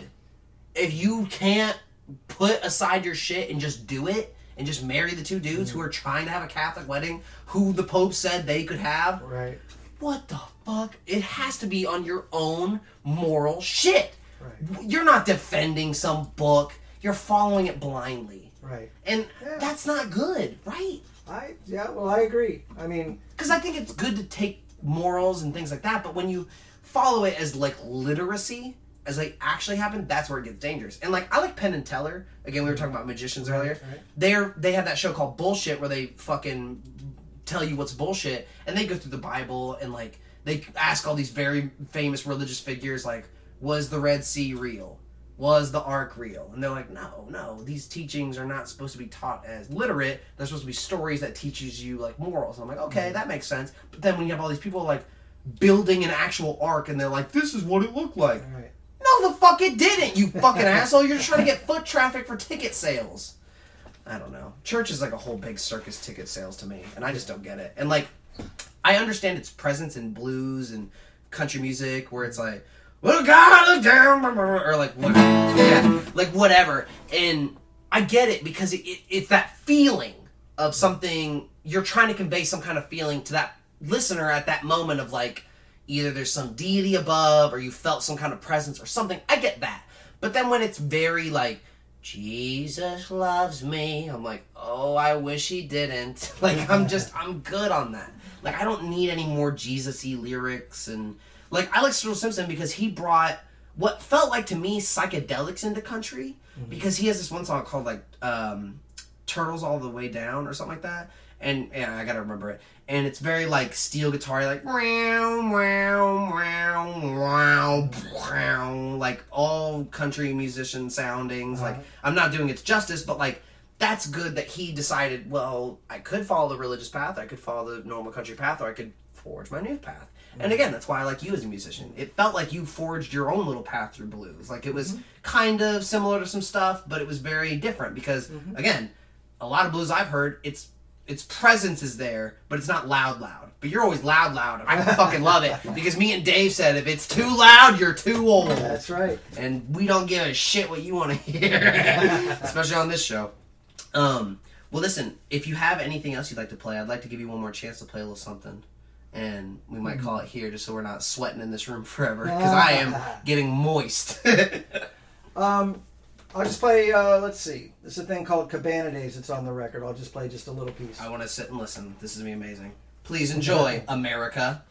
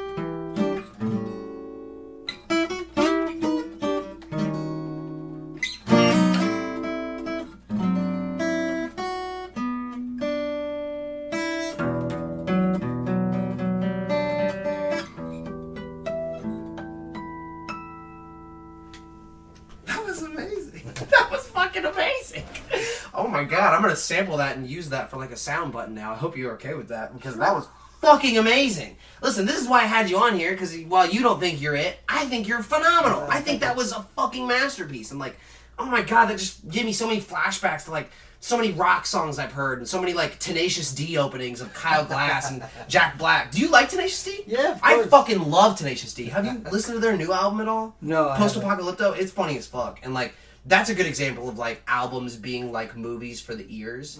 And I love albums that are like movies for the ears. So I'm going to recommend you one album that if you can, you should try to listen to on your drive home because it's it's one of those albums that like, it's a transition album. So it's just made to where you listen it from the first to the last song. Especially because they covered In Bloom by Nirvana. And it's totally different than I've ever heard it covered. It's Sturgill Simpson. It's called Sailor's Guide to Earth. And it almost won Album of the Year, but it didn't. I know, right? Bullshit. I think a Drake album won. I was like, what the fuck? But that album easily is one of the best examples of music that I think you should personally listen to, especially on your drive home. Because that's a good example of like, oh shit, and then just like, oh, more shit, and then oh, it keeps going. Because I'm hoping that's what happens with your album, because it looks, I mean, this looks professional as shit. I love it. What's the album cover? So I see the little girl on the guitar, and that's really sweet looking. So Zoe, that's my granddaughter. Oh shit, really? I think she was three or four or something like that. So when she would be at the house, I'd sit on the step and I'd practice, and her and Kay would dance. Yeah. So this one day I'm sitting on the step to practice, and she came up behind me like that. Yeah. And put her hands on the guitar like that, and somebody just happened to take a picture. So then That's I took the crazy. picture, and then we printed it onto canvas. And someone then painted it. Kay painted it. Kay painted this? Yeah, This so- is Kay's painting? Yeah. This looks professional as shit. Yeah, so what happened was... Can Kay paint? No. That's what's funny. So check it out. So we have this dog. In a long series of events, the dog jumps off the bed, hits Kay in the head at the same time. She gets a concussion. I remember this. Yeah, She's I remember totally this. out of it. So she asked for Christmas. She goes, oh, I think I'd like some painting stuff. And I'm like, all right. So I buy some canvases and brushes and stuff. And I'm expecting like a stick figure. She's drawn like that fucking guy on television. Bob Ross. Yeah. God, And I'm oh my like, god, the concussion did it. Yeah. Knocked some art juice loose. Yeah. And so she could paint. She was painting really well. And so now that that's all healed, now she's back to stick figures almost. No shit, really? Yeah. She doesn't even have an interest as much. The concussion made her paint well. Yeah. There's something in her brain changed, and she could paint. That is one of the most amazing things anyone has ever said. And oh my god, like this album, knowing Kay painted this changed a lot of my interest from like pretty interested to really fucking interested. Like, oh my god. And then you're on the back playing guitar. What's the guitar you're playing? Is that a... It's some kind of a Gibson. I Yeah, I was gonna say, is borrowed that a it Gibson? from a friend of mine. Nick Georgette had it's a Gibson something. It's kind of a rare thing. It's got a double cutaway on top. It looks badass as fuck, and I see the tuner. I see the mouse cursor, and I love that. I put that to point at the fire extinguisher. I was about to ask, is that on purpose? Yeah. So the whole record, I don't know, when I was a kid, my dad would collect Playboy magazines. Okay. So aside from... Why would he? Yeah. Oh, why? For the articles. I Yeah. like to read them. So besides all the obvious stuff, one Yeah. of the really cool things, if you didn't know that, was they hid bunnies on the cover of every magazine. Some of them were real blatant, like the model would be wearing ears or something. Yeah. Some of them were completely hidden. Super hidden. Yeah, But it was always there. There was there. So what I did with this record is I hid stuff all throughout the record. Some that are obvious, some that aren't obvious. Are you glad that I noticed that on camera? Yes, That's that funny was as very fuck. cool. Because I was like, he's pointing that right at the goddamn thing. That has to be on purpose. Yeah, read the this one here. This is like when records started coming out, they used to call them different things, to get you to be like high fidelity or this or that. Yeah. So I just put like all of them in one. High fidelity micro groove stereophonic sound recording. Jesus, Murphy. It sounds like you invented a time machine. Yeah.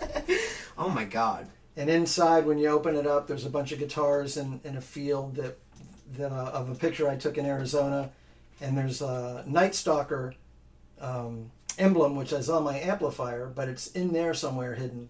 That's fucking awesome. So it's just fun. I love stuff like that. I love the little, especially when comedies do that. Like, because if you put it in a comedy, especially in a show, like, someone's gonna laugh at that joke now, and then rewatch it like a year later and notice new things. Sure. That's evolving comedy that hasn't gone anywhere, and that's what I hope this show becomes to people, is stuff that they re-listen to and they're like, oh, I didn't get that joke until I maybe heard it again, or I didn't understand Brighton's need to burp and shit on air.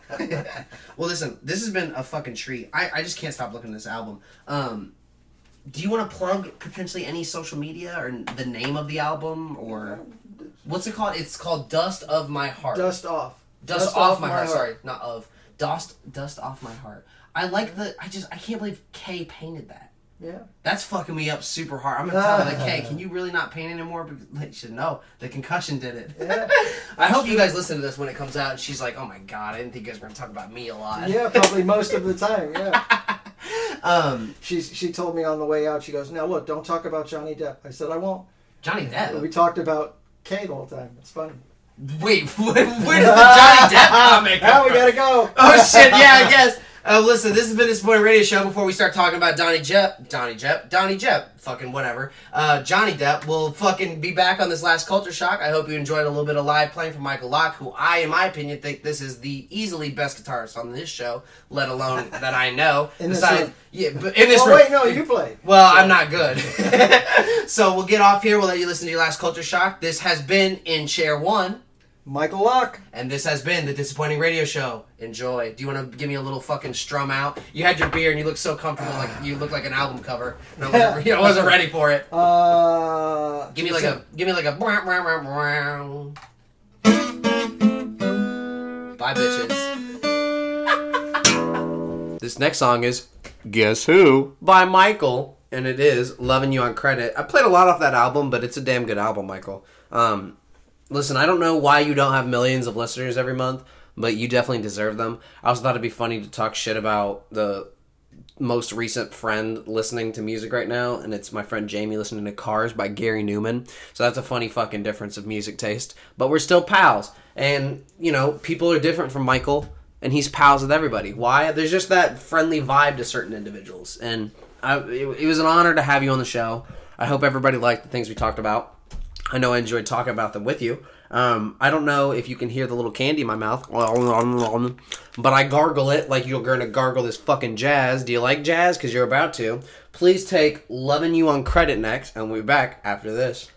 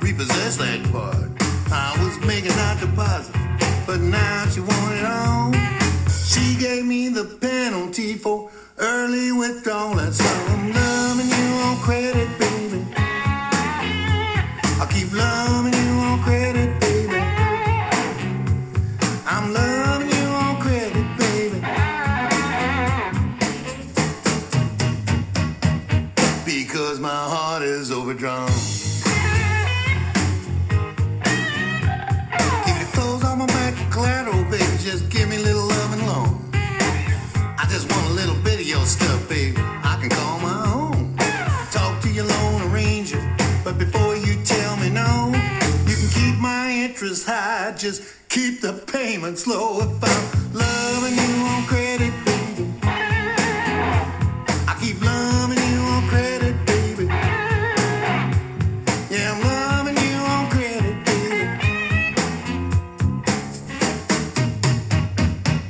baby, because my heart is overdrawn.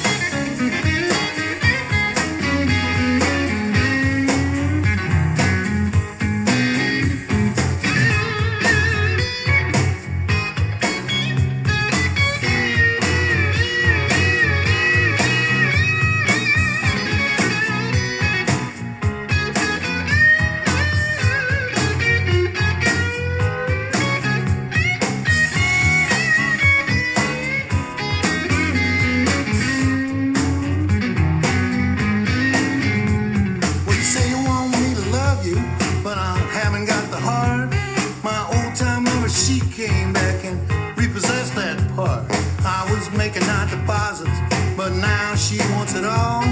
She gave me a penalty for early withdrawal. That's right, loving you on credit, baby. I keep loving you on credit, baby. I'm loving you on credit, baby. Because my heart is overdrawn. I'll say you better give it up, baby. Oh, come on, honey. You know what I want. Ah, you know I'm good for it. Ah, come on, baby. Give me some 68. It's just like 69 on you do me and I owe you one. Maybe some 77. That's where you get 8 more. Come on, baby, give it up. You heard him. Give it up. Listen, Michael, these songs are funny. They're amazing. I love them. I'm glad that you took the time to make them because they'll always be there. And now they'll always be in this show. And so will you because you decided to waste your day talking shit with me. I'm kidding. I hope you enjoy. I hope Kay enjoyed. I hope my mom enjoyed. She'll probably not listen this far in. But on record, I said it. I hope she enjoys. Checking on My Baby is the last song. Michael, thank you for producing not only all of these songs, but hopefully a million more albums to come. As the last Culture Shock, we will not be back after this. Please enjoy.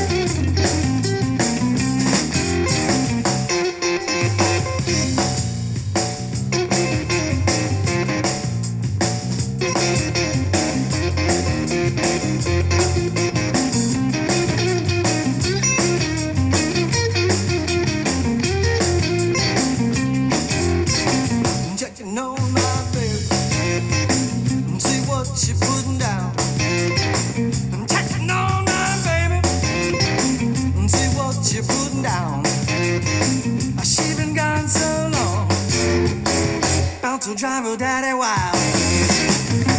No, she wouldn't write. She won't call me on the phone. My baby will write. She won't call me on the phone. Well, I'm gonna get slick. Get myself another chick.